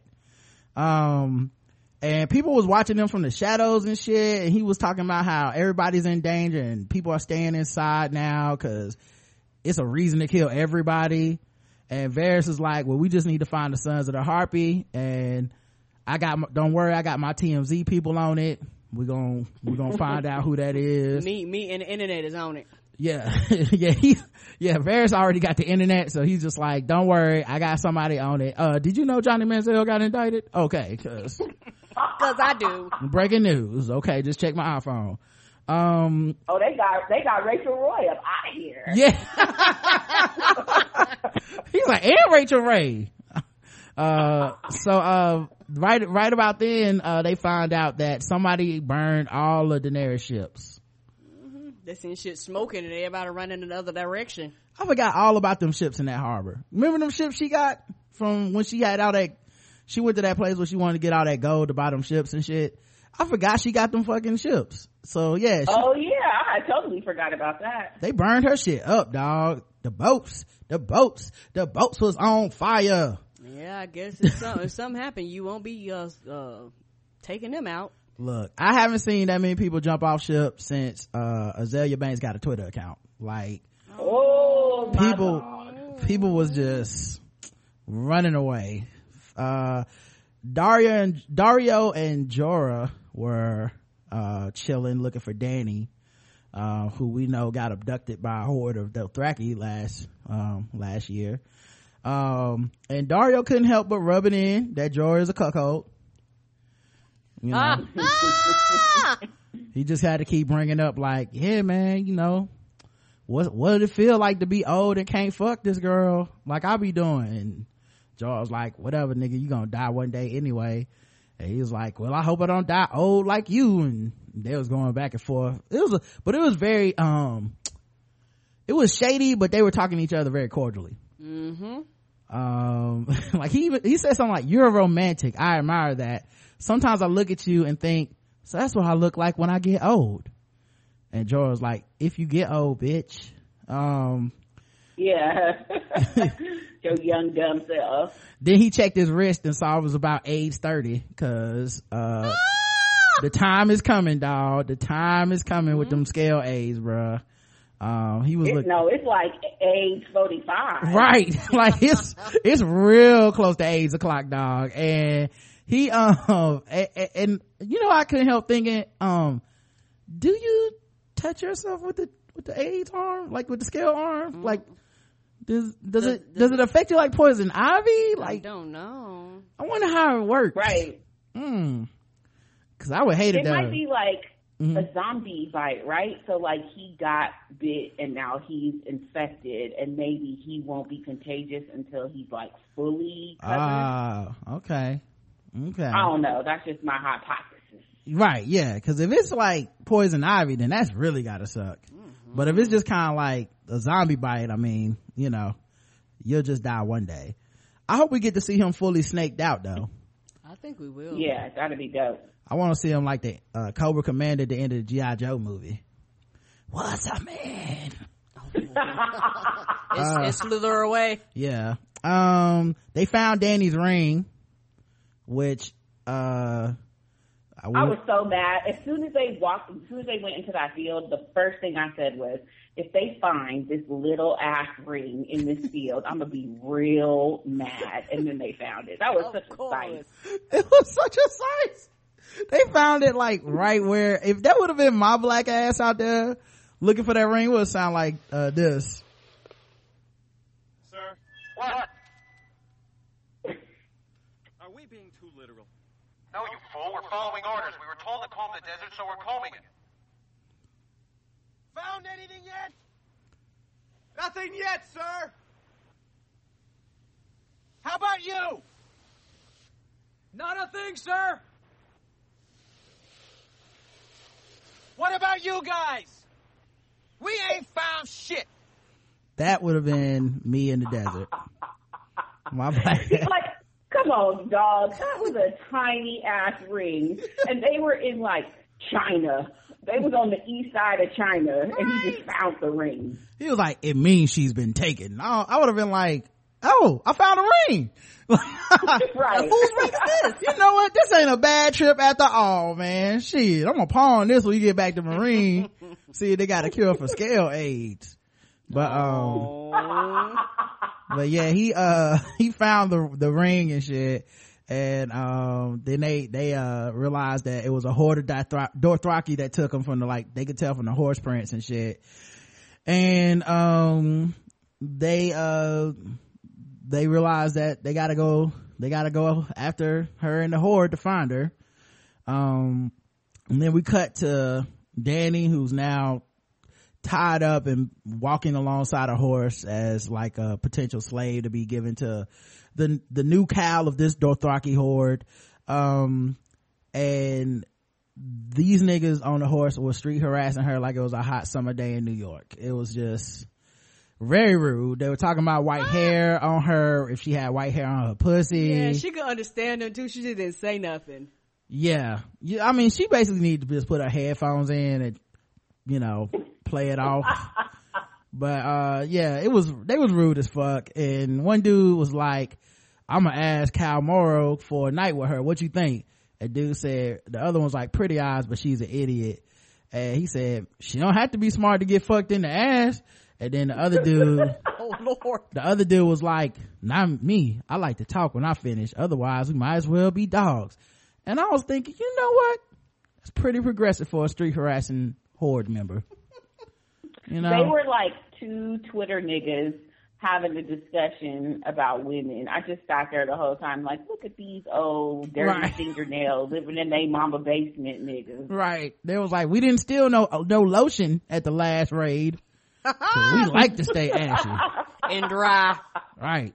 The one dude though, he was like, not me. I like to cuddle after my sexual assault. I ain't no savage. I like to cuddle with these bitches. Right. Yeah.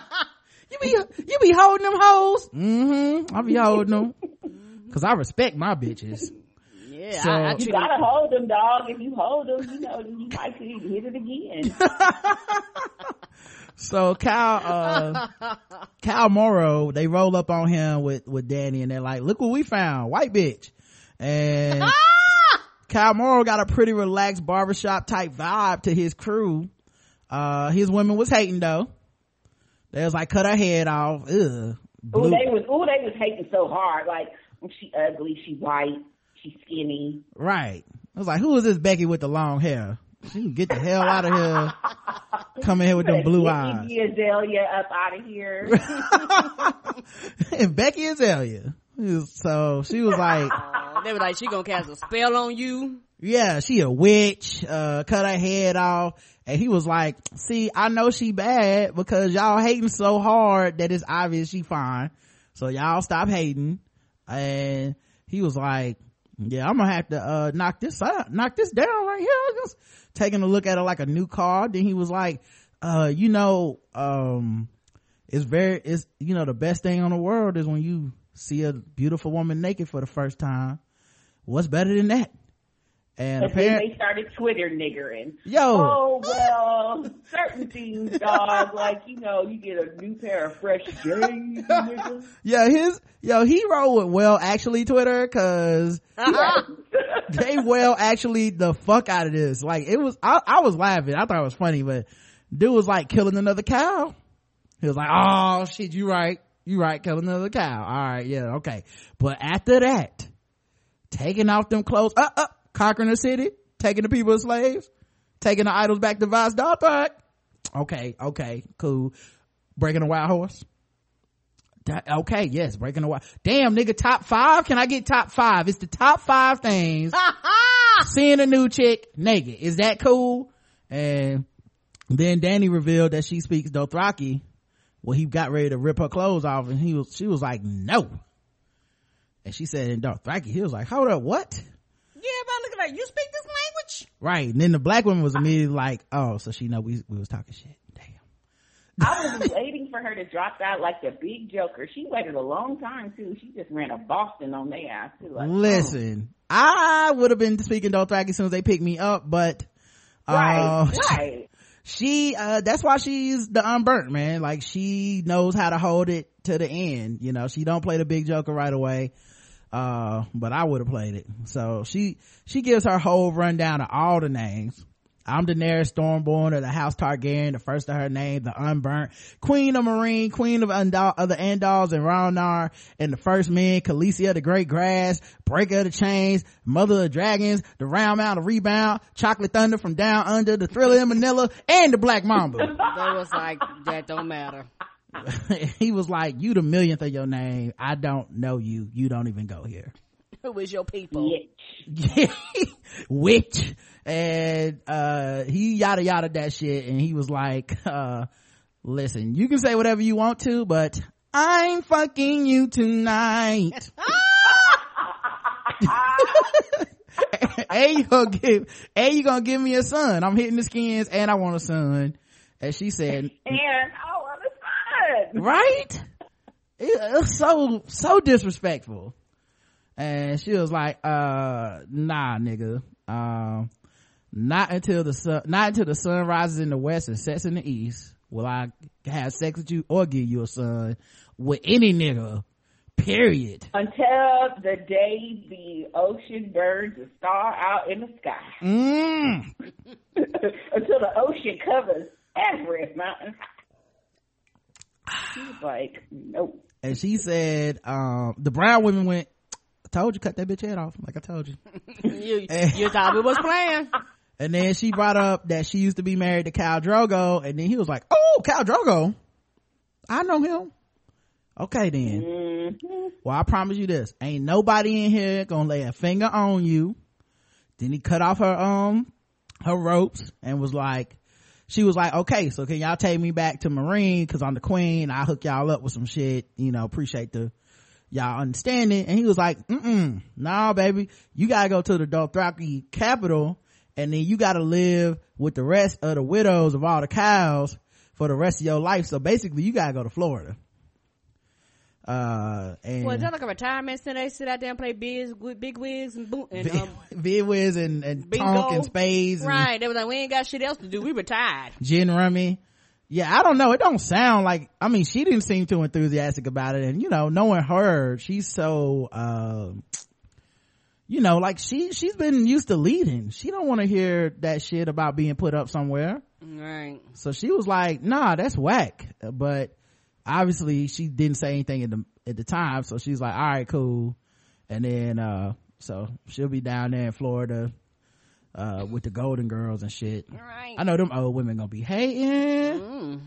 Ooh, they gonna be mad. They basically sending her to like widow jail, and she gonna be young and fine. Right. And them, they probably got some old widows in there. She gonna be the only white woman in there. She gonna come in there and be like, I think Becky is a racist term, first of all.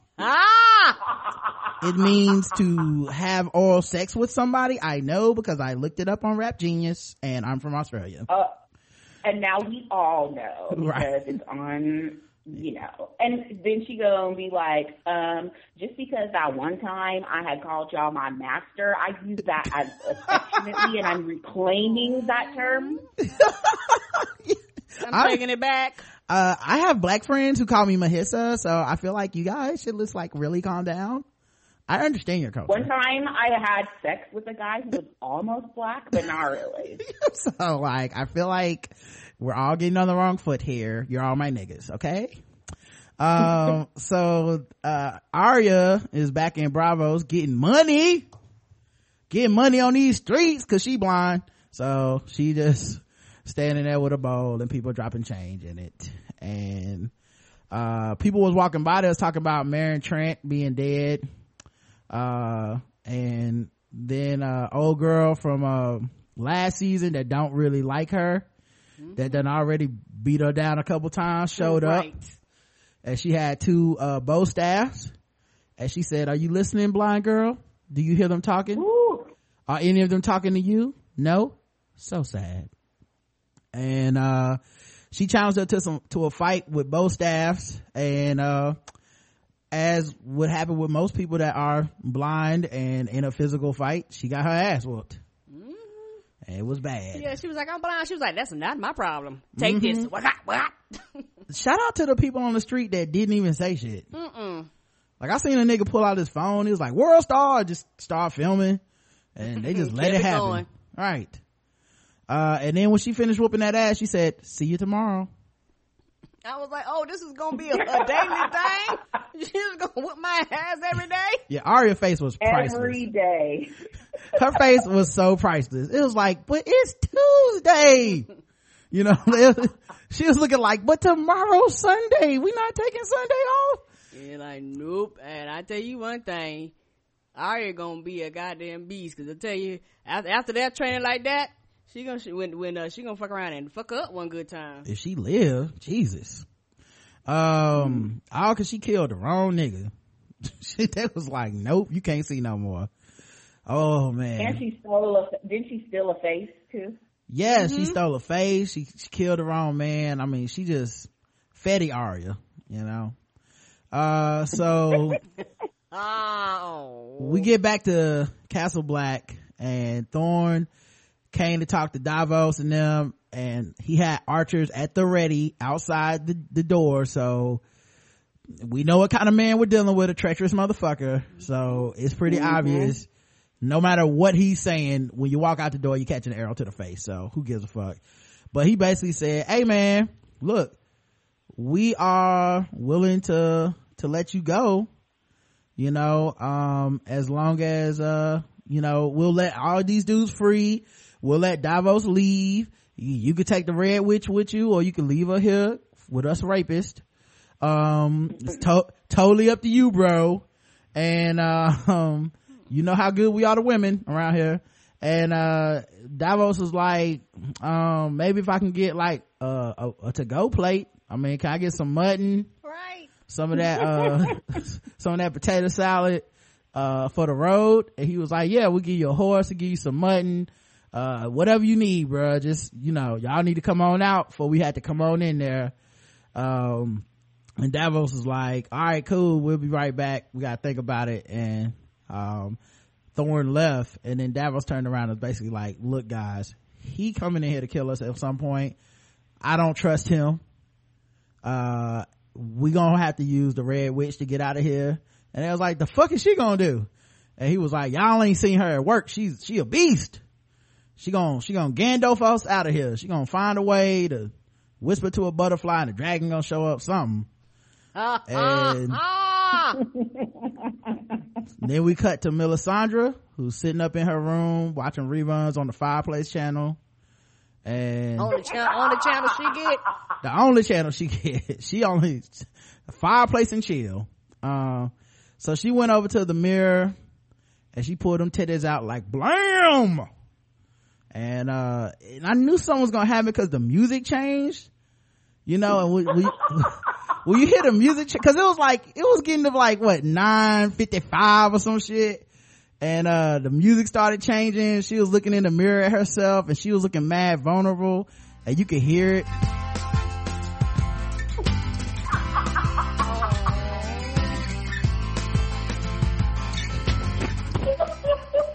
And I was like, what is about to happen? And we found out that apparently she's been taking all her Instagram pictures from the high angle. She be using all the thought filters, cause she took it out no filter, and she was Strom Thurmond under there. It was, her necklace came off. She about 1,000 years old. I was like, what the hell is happening here? Her necklace came off and she was like, yeah, this me now, this the real me. And it looked like a 150-year-old witch. Yeah, it was bad. It was like, wait, have y'all seen Shallow Hal? Oh yeah, yes. I have seen it. Yes. So like the premise is he put, cause he's hella shallow, so he put a spell on him that he only sees people for their inner beauty. So everyone around him is hella fine and his friend is really superficial. And so he was dancing with them chicks and they were really fine to him. And he was like, which one do you want? And his friend was like, you mean the hyena or the hippopotamus? That's what she was like the Shallow Hal spell came off. He looked like, I don't want to take the name of this movie, so I'll just say he looked like Dan Aykroyd in that movie with Digital Underground. It's called you know what movie you're talking about? But it's not nothing to not know. I'm gonna Google it real quick. Digital Underground, Dan Aykroyd. I feel like that can't be a lot of results for that. Nothing But Trouble. Yeah, okay, I was close. He looked like Dan Aykroyd in Nothing But Trouble, cause she looked so bad. Her edges were gone. She took off her wig, her eyelashes, her spank. It was like Anne Marie Johnson and I'm Gonna Get You Sucker. Yes. Don't make me come after you. Hop after you. Like, it was so bad. Oh my god, man. I felt so bad for her, man. She's like, been around a long time. Stannis put his penis inside her. Like, that's why Poltergeist came out, man. Ain't nothing in there. Like a huge dust bunny just came out and took life. It's like, I'm gonna kill a king, and just ran off. Oh man. Like, she took them Lululemons off and just let the world let it be what it is, dog. And so then she just went to bed, cause like me on a Friday night, she was washed and she just went and hopped into bed. without her necklace on, and I'm assuming it's the necklace that keeps her looking good, but the only problem is we saw a scene where she didn't have the necklace when she was with Celeste, and Celeste was bathing her, and it looked like Celeste was checking her out, being like, damn, she fine.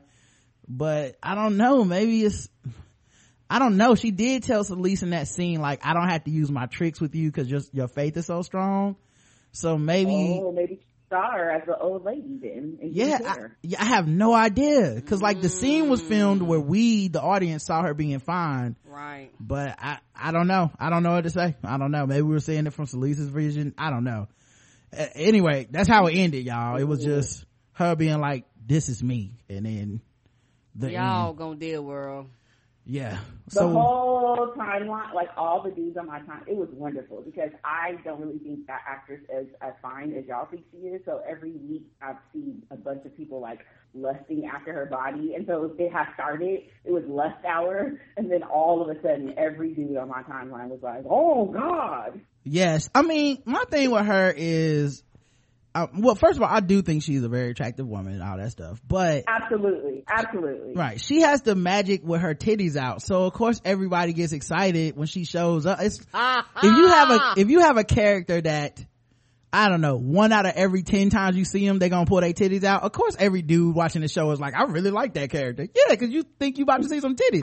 now you have a little something to worry about. It felt like the comeuppance for all them titty shots was black out, old people titties. Now what? Oh, that's right. Thank you for being a friend. She's very attractive. I don't think that she's as fine as everyone else thinks she is. Oh yeah. Well, the shows, you got to grade the show on a curve. Yeah.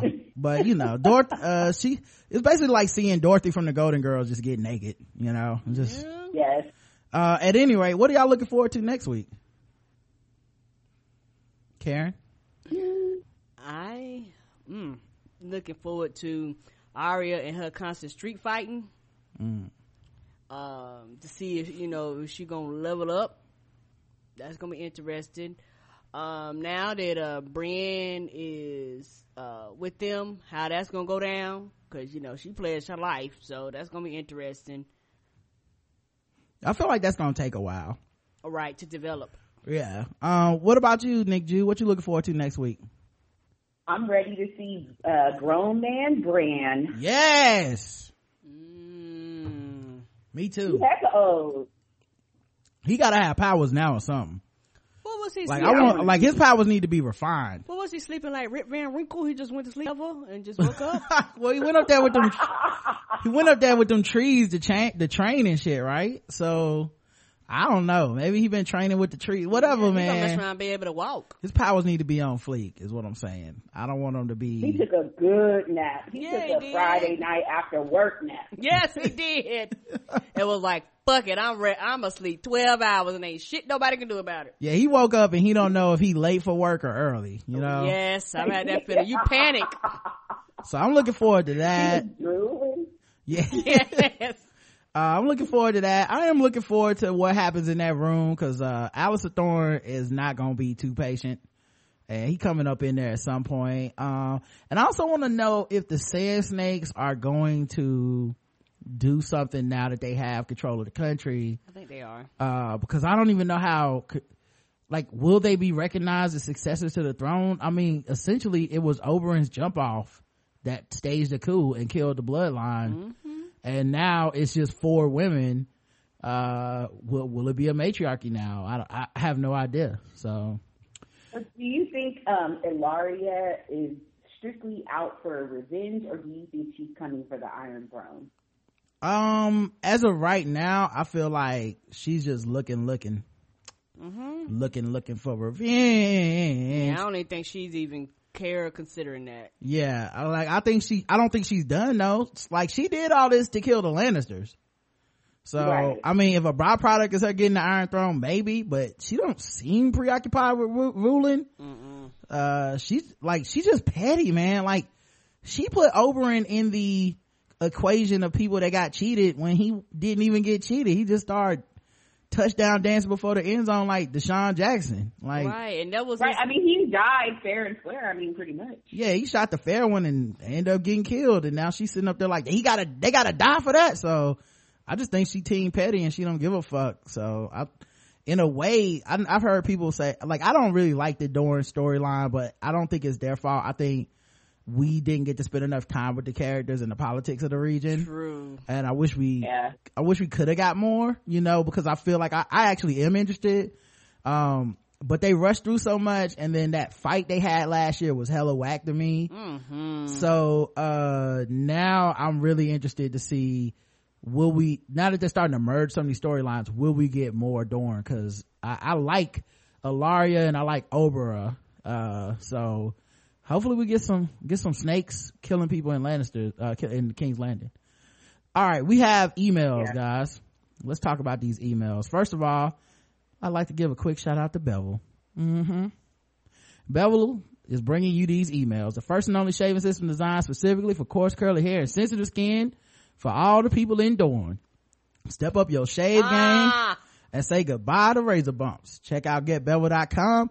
Use code TBGWT to get 20% off your first month at getbevel.com.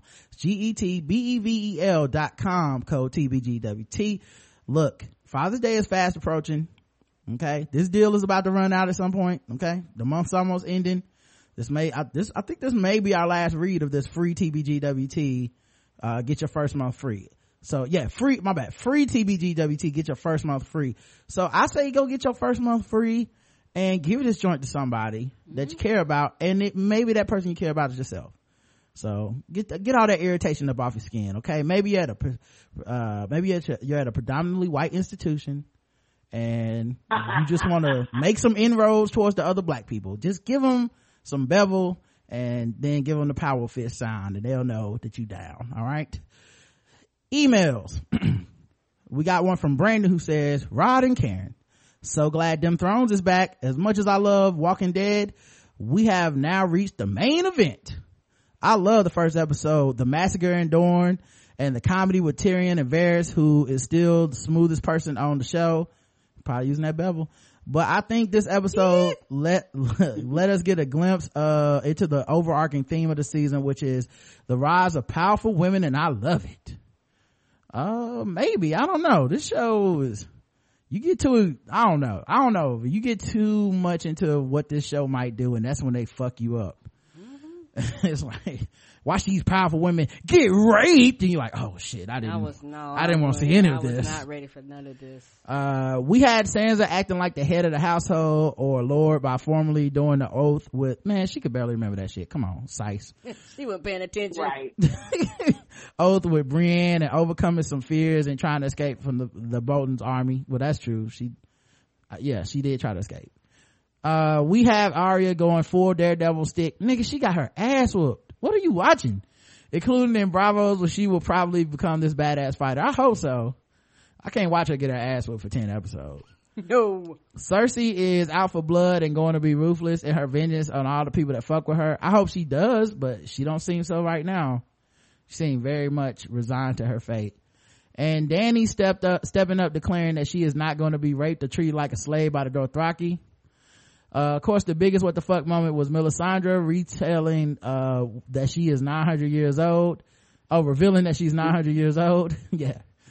But even how they shot that scene, it seems like she is going through a stage where she is questioning her beliefs and some of her actions, and she will redeem herself somehow, hopefully by burning Ollie for the Lord of the Light. Yeah, I thought for a second that it was bad, that I wanted to see that little boy's head on the spike.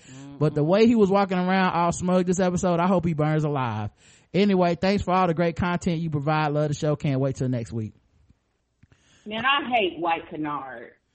Listen, I got no love for Ollie.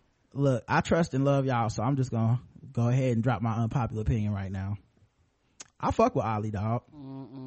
Fuck that nigga. Ollie watched them niggas kill his motherfucking parents in front of his goddamn face, and then John was like, but we need to be friends, and he's not for that shit. And I get it. His pettiness, I get Ollie's pettiness so much more than the other people. Like everybody, I get it. I just don't like it. Right. Yeah. I'm not here to convince y'all. I need to speak in my truth. I need to step into my truth and tell people how I really feel about the situation, because I didn't even want to say nothing about it on Twitter because I don't feel like fighting these Game of Thrones fans. Right. But look, I fuck with Ollie. I don't know what to tell y'all, man. He petty, but he right. John was trying to be friends with them people that killed his daddy and his mama in his face. Like, nigga, we can't be. And he told him so many times, like, John, come on now, ain't nobody gonna fuck with you if you do this. John's like, shut up, you're a little kid, you just need to understand. He's like, nigga, okay, I need to understand. Okay, we gonna see who understands. So anyway, he tried to tell him, man. Emil writes in, hello Rod, Karen, and Nick Jew. As is the case with all Dem Thrones first episodes, this one was pretty slow because of all the storyline setups that need to be done. Yeah, I feel like it was pretty fast because I feel like we were jumping around to a new scene every 10 minutes, just like a new location. I think it was pretty excellent with a strong reveal at the end. See what I did there? The only issue I have is with the Dorne storyline. I've never been one of those book readers that endlessly compare the books to the season, but I do have one quibble. The Sand Snakes and the Prince were so fully fleshed out in the book with the plans and the machinations that I was expecting a significant Dorne storyline this season. My suspicion with the quick execution of the Prince and the Birdman, his body, I forgot I called that dude Birdman, his bodyguard, is that the writers tied up Dorne's loose ends and will abandon the story. I think they're gonna merge the story. I think now Dorne and King's Landing now becomes one story, is my guess. Oh, you're right, because they're gonna be going back and forth. That's my guess. Do you think Birdman's bodyguard told the Sand Snakes to put some respect on my name? One too many times. I could have sworn I heard him say, you stabbing me or punching my skin, as he went down. You stabbing me, you puncturing my skin. One of the highlights of the episode was seeing Matt Murdock and Stick at the waterfront in the Marvel crossover portion of the episode. The other highlight, of course, was Brienne of Tarth rounding that corner for a second interview to protect Sansa. She aced it, of course. Theon actually stood up and grabbed a sword and helped out. Reek no more? No, nigga, it's always fuck Theon forever. I'm petty too. Forever. Somebody told me, well, I kind of like him now. He killed them kids. What part of burning kids do we forgive? I didn't know we was on this, Black Twitter. I also hope to see some Iron Island stuff this season with his father and sister. I wouldn't mind that. I do like his sister. My biggest disappointment with the episode is that there was no Bran or Hodor. I will contain my disappointment though, since it's just the first episode. Thanks for the recaps. No problem. Leonard Brothers writes in, we're back, motherfuckers. Dem Thrones is back and I'm here for all of it. The best show on TV is back. Bow down, bitches. Beyonce voice. What? You in the hive? Don't let me find out you in the hive, dog. He trying to deny he in the hive. He trying to deny, but he just got initiated. Right. Yeah, you're a part of the group, dog. Yeah. And when you disagree with somebody about it, they're gonna call you the hive anyway. So you might as well embrace it. Right. You can't even be like, but I don't think Beyonce is a bitch. You in the hive. You attacking me. I'm like, oh, I'm sorry. Come on, no, we got open arms. There's plenty of room. He has 5 points, guys. Number 1, Jon Snow / Ghost. Damn, this motherfucker was still laying in the snow when that show opened. Literally a cold world. And man, hearing Ghost yelp like that made me think this is what it sounds like when wolves cry. Oh, Leonard. Shout out to Prince. Anyway, if when Jon is brought back to life, he and Ghost need to ride on the entire Night's Watch. I agree. Oh, he'll give him the business if he come back. Yeah, I guess technically it was snow in April if you think about Jon Snow out there and it being April for real in real life. But I don't think they planned that. Okay, I want to say they made this show a long time ago. They all gotta die. I need John Dog to do drive-by stabbings on these niggas. He need to send Ghost out there to bite faces off like, nah, son, nah, don't try to be friends now. You wasn't my friend when you stabbed me for the watch. Now shut your bitch ass up and get eaten by this dire wolf like a man. I hope Ollie first on his list. Number 2, Brienne and Pa Diddy. Those two came through. These two came through a wreck shop. The shit was dope. Bree was out here trying to be on the Black Guy Who Tips with all the sword ratchetness she was delivering. She was cutting heads off and slitting throats like, look at me, Rod, read about me on the show. And when did Pod learn to fight? He out here slinging dicks and swords. This nigga's a thug in the streets and a freak in the sheets. Jorah and Dario was talking that shit. He was like, hey, Jorah, smell my finger. You know what this is? Yeah, you know what this is, bitch. Meanwhile, Jorah and that crocodile AIDS on his arm was side-eyeing him like he wanted to shank his ass. Watch your back, Dario. Number 4, Cersei. I hate this woman, but she gonna set it up the fuck off on everyone, and I'm here for it. I'm waiting for her to get that swagger back, though, personally. I feel like she not there yet. I hope she comes back to Queen Petty, but right now I feel like she's just kind of going through the motions. But shout out to the actress who plays Cersei. Like, she is an amazing actress, because I hate that character, but I love that actress, like what she's doing with the character. She's so good, it make you, I mean, for me personally, it makes me like Cersei when I don't like anything about Cersei. But exactly. Yes. Like, she come on screen and I'll be like, here we go. But really, she's a pretty despicable person. Arya, I can't wait for my girl to get right and beast on everyone, starting with this little heifer that keeps fucking with her. Well, we'll see, man. Let's see. Dem Thrones feedback from EVE. Hi, Rod, Karen, and Nick Jew. This episode was very good. I wanted to choke the shit out of Sansa, though. I thought last year she was turning the corner when she was plotting with Littlefinger, but it seems that she's reverted back to her whining self. I was hoping Theon left her ass. Hopefully she'll grow a backbone. One of the things I love about this show are the strong female characters. I love how Brienne came through and regulated. Looks like Podrick came up as well. Good for him. I'll say this. Sansa just has a different skill set, guys. You know, it's just not the putting on armor and killing niggas type.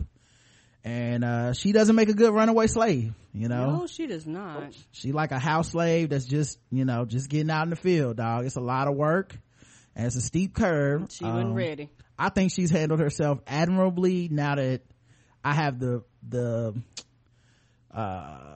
that I'm able to have hindsight on all the seasons. I'm like, I understand. Like, I saw her, I was rewatching season 1 and I was just like, oh baby, just you were not ready for any of this.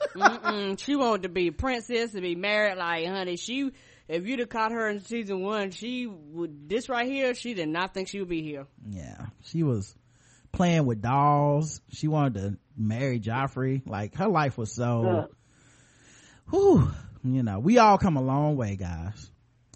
I don't get how anyone didn't like this episode because there was so much going on. Listen, there's always somebody that don't like everything. Okay, trust. Go on Twitter and say it and then watch. Go on Twitter and tell people you love it and then just watch the results. Oh yes, I'm not gonna tell you. Oh my god, everyone is compelled. You're like, I love my mom, right? You know what? Yeah, they be like, fuck my mama and yours too. You be like, well, goddamn. I told somebody, I said, I was like, you know what, man, Beyonce is the biggest artist in the world and black and pro-black and a feminist. So that's dope.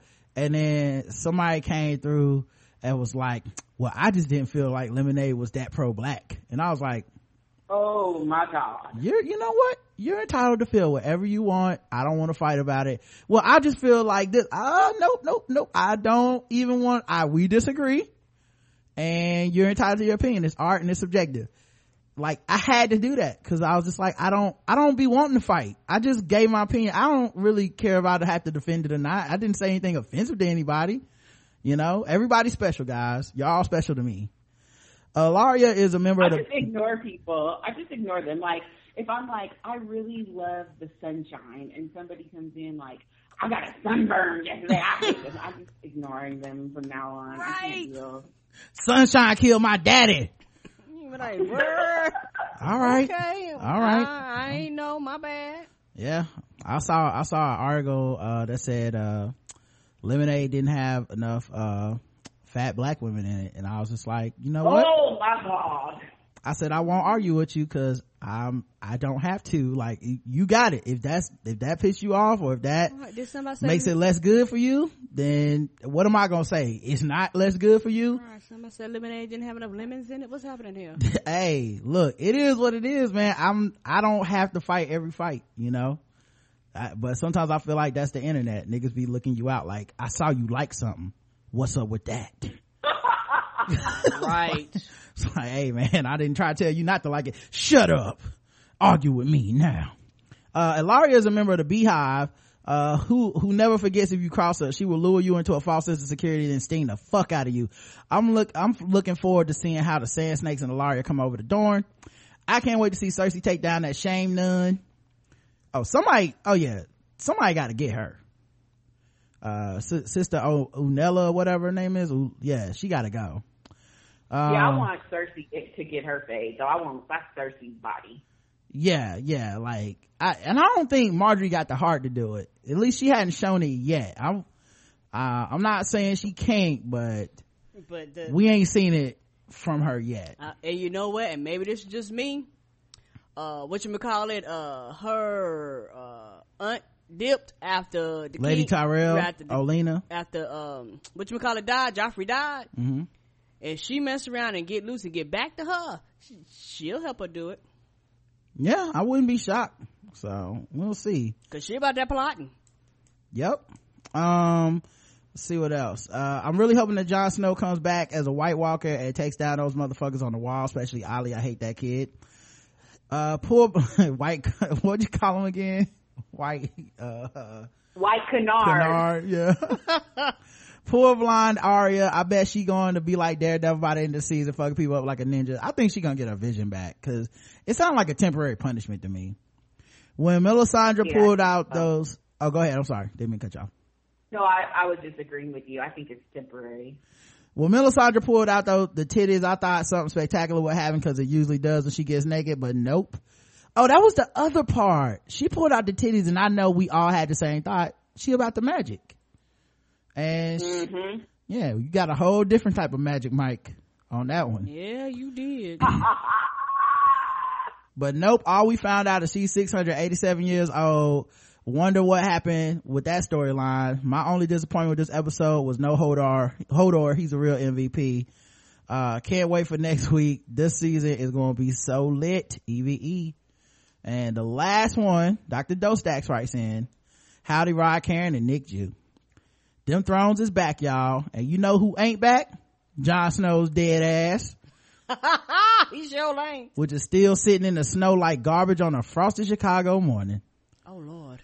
I hope Snow stays dead, cause like his father, he had the worst hereditary disease in Westeros. Integrity. Wow. Telling you, man, you the Bernie Sanders of this shit. All them principles. He had morals. All them principles, and where you at? Dead. Should have been a little more dirty, bruh. Do y'all feel bad for Cersei at all? I saw some folks on Twitter talk about it, but I can't bring myself to feel bad. She's to blame for 75% of what's wrong in King's Landing. Cersei's the one who got Bernie Sanders and the rest of the Sparrows into power, because that dude does look like Bernie Sanders. Oh, I'm sorry. Right. He got them into power. Damn, he do. Bernie Sparrow. So yeah, she got him into power, and the rest of the Sparrows into power because she wants some goons, which led to them arresting the Tyrells, which doesn't exactly help the whole the Lannisters are broke thing. Damn, Cersei is the worst auntie mommy ever. Oh. Yeah, wait till Lord Tyrell gets back, because he and Bravo's securing that money, and then his security man just got killed and shit. So like, I wonder if they're gonna get that money back in time to King's Landing. Like, the money might still be fucked up. During the scene with Tyrion and Varys walking through town, do you think the camera behind the wooden window great thing was just a camera shooting thing, or someone watching them? Someone was definitely watching them. I don't know who. And I don't know if they were trying to imply that people are always watching everybody or what, but somebody was definitely watching them. Can't wait to hear more of them Thrones from y'all. Peace to you, and thank you to everybody who wrote in this week. Thank you to all the white people that listened all the way through and didn't skip through the racism part. Y'all the real MVPs. Yes, you are. Shout out to all the black people that agree with Aisha Tyler that still listen to the whole episode. Y'all the real MVPs too. I hope y'all learned something. And thank you most of all to Nick Jew. Thank you so much for being on the show with us. Yes, Nick. Thank you for having me and putting up with my internet. I don't know what it is. Like, I host an entire show, and it's okay. And then I get on the Skype with y'all, and the devil is a liar. I'm just glad we made it through with the phone and everything, man. I know it's a bit of a delay, but I appreciate you doing it, because I really wanted you to be on this show with us and talk some Game of Thrones. I appreciate y'all having me. This is a really popular show, and thank you for allowing me to be here on the premiere. I love you guys so much. Miss you so much. You too, buddy. Yes. Check out What's the Tea, guys. All right, it comes out every week, and it's always lit. And if you like us, you should like them, because we like them and they like us. Also, all our sponsors are who are our sponsors? Shadow Dog Productions, our second audio play album, which is Sunspot and Other Ratchetness. Also Adam and Eve, code TBGWT, get 50% off of one item, plus you get free adult DVD, free exclusive gift, and free shipping. And lastly, don't forget free TBGWT at getbevel.com. So we'll be back Saturday for our feedback show. Everybody else that's premium, we'll see you Friday for Balls Deep Sports with Justin. Until then, love you. I love you too. Mwah. All right.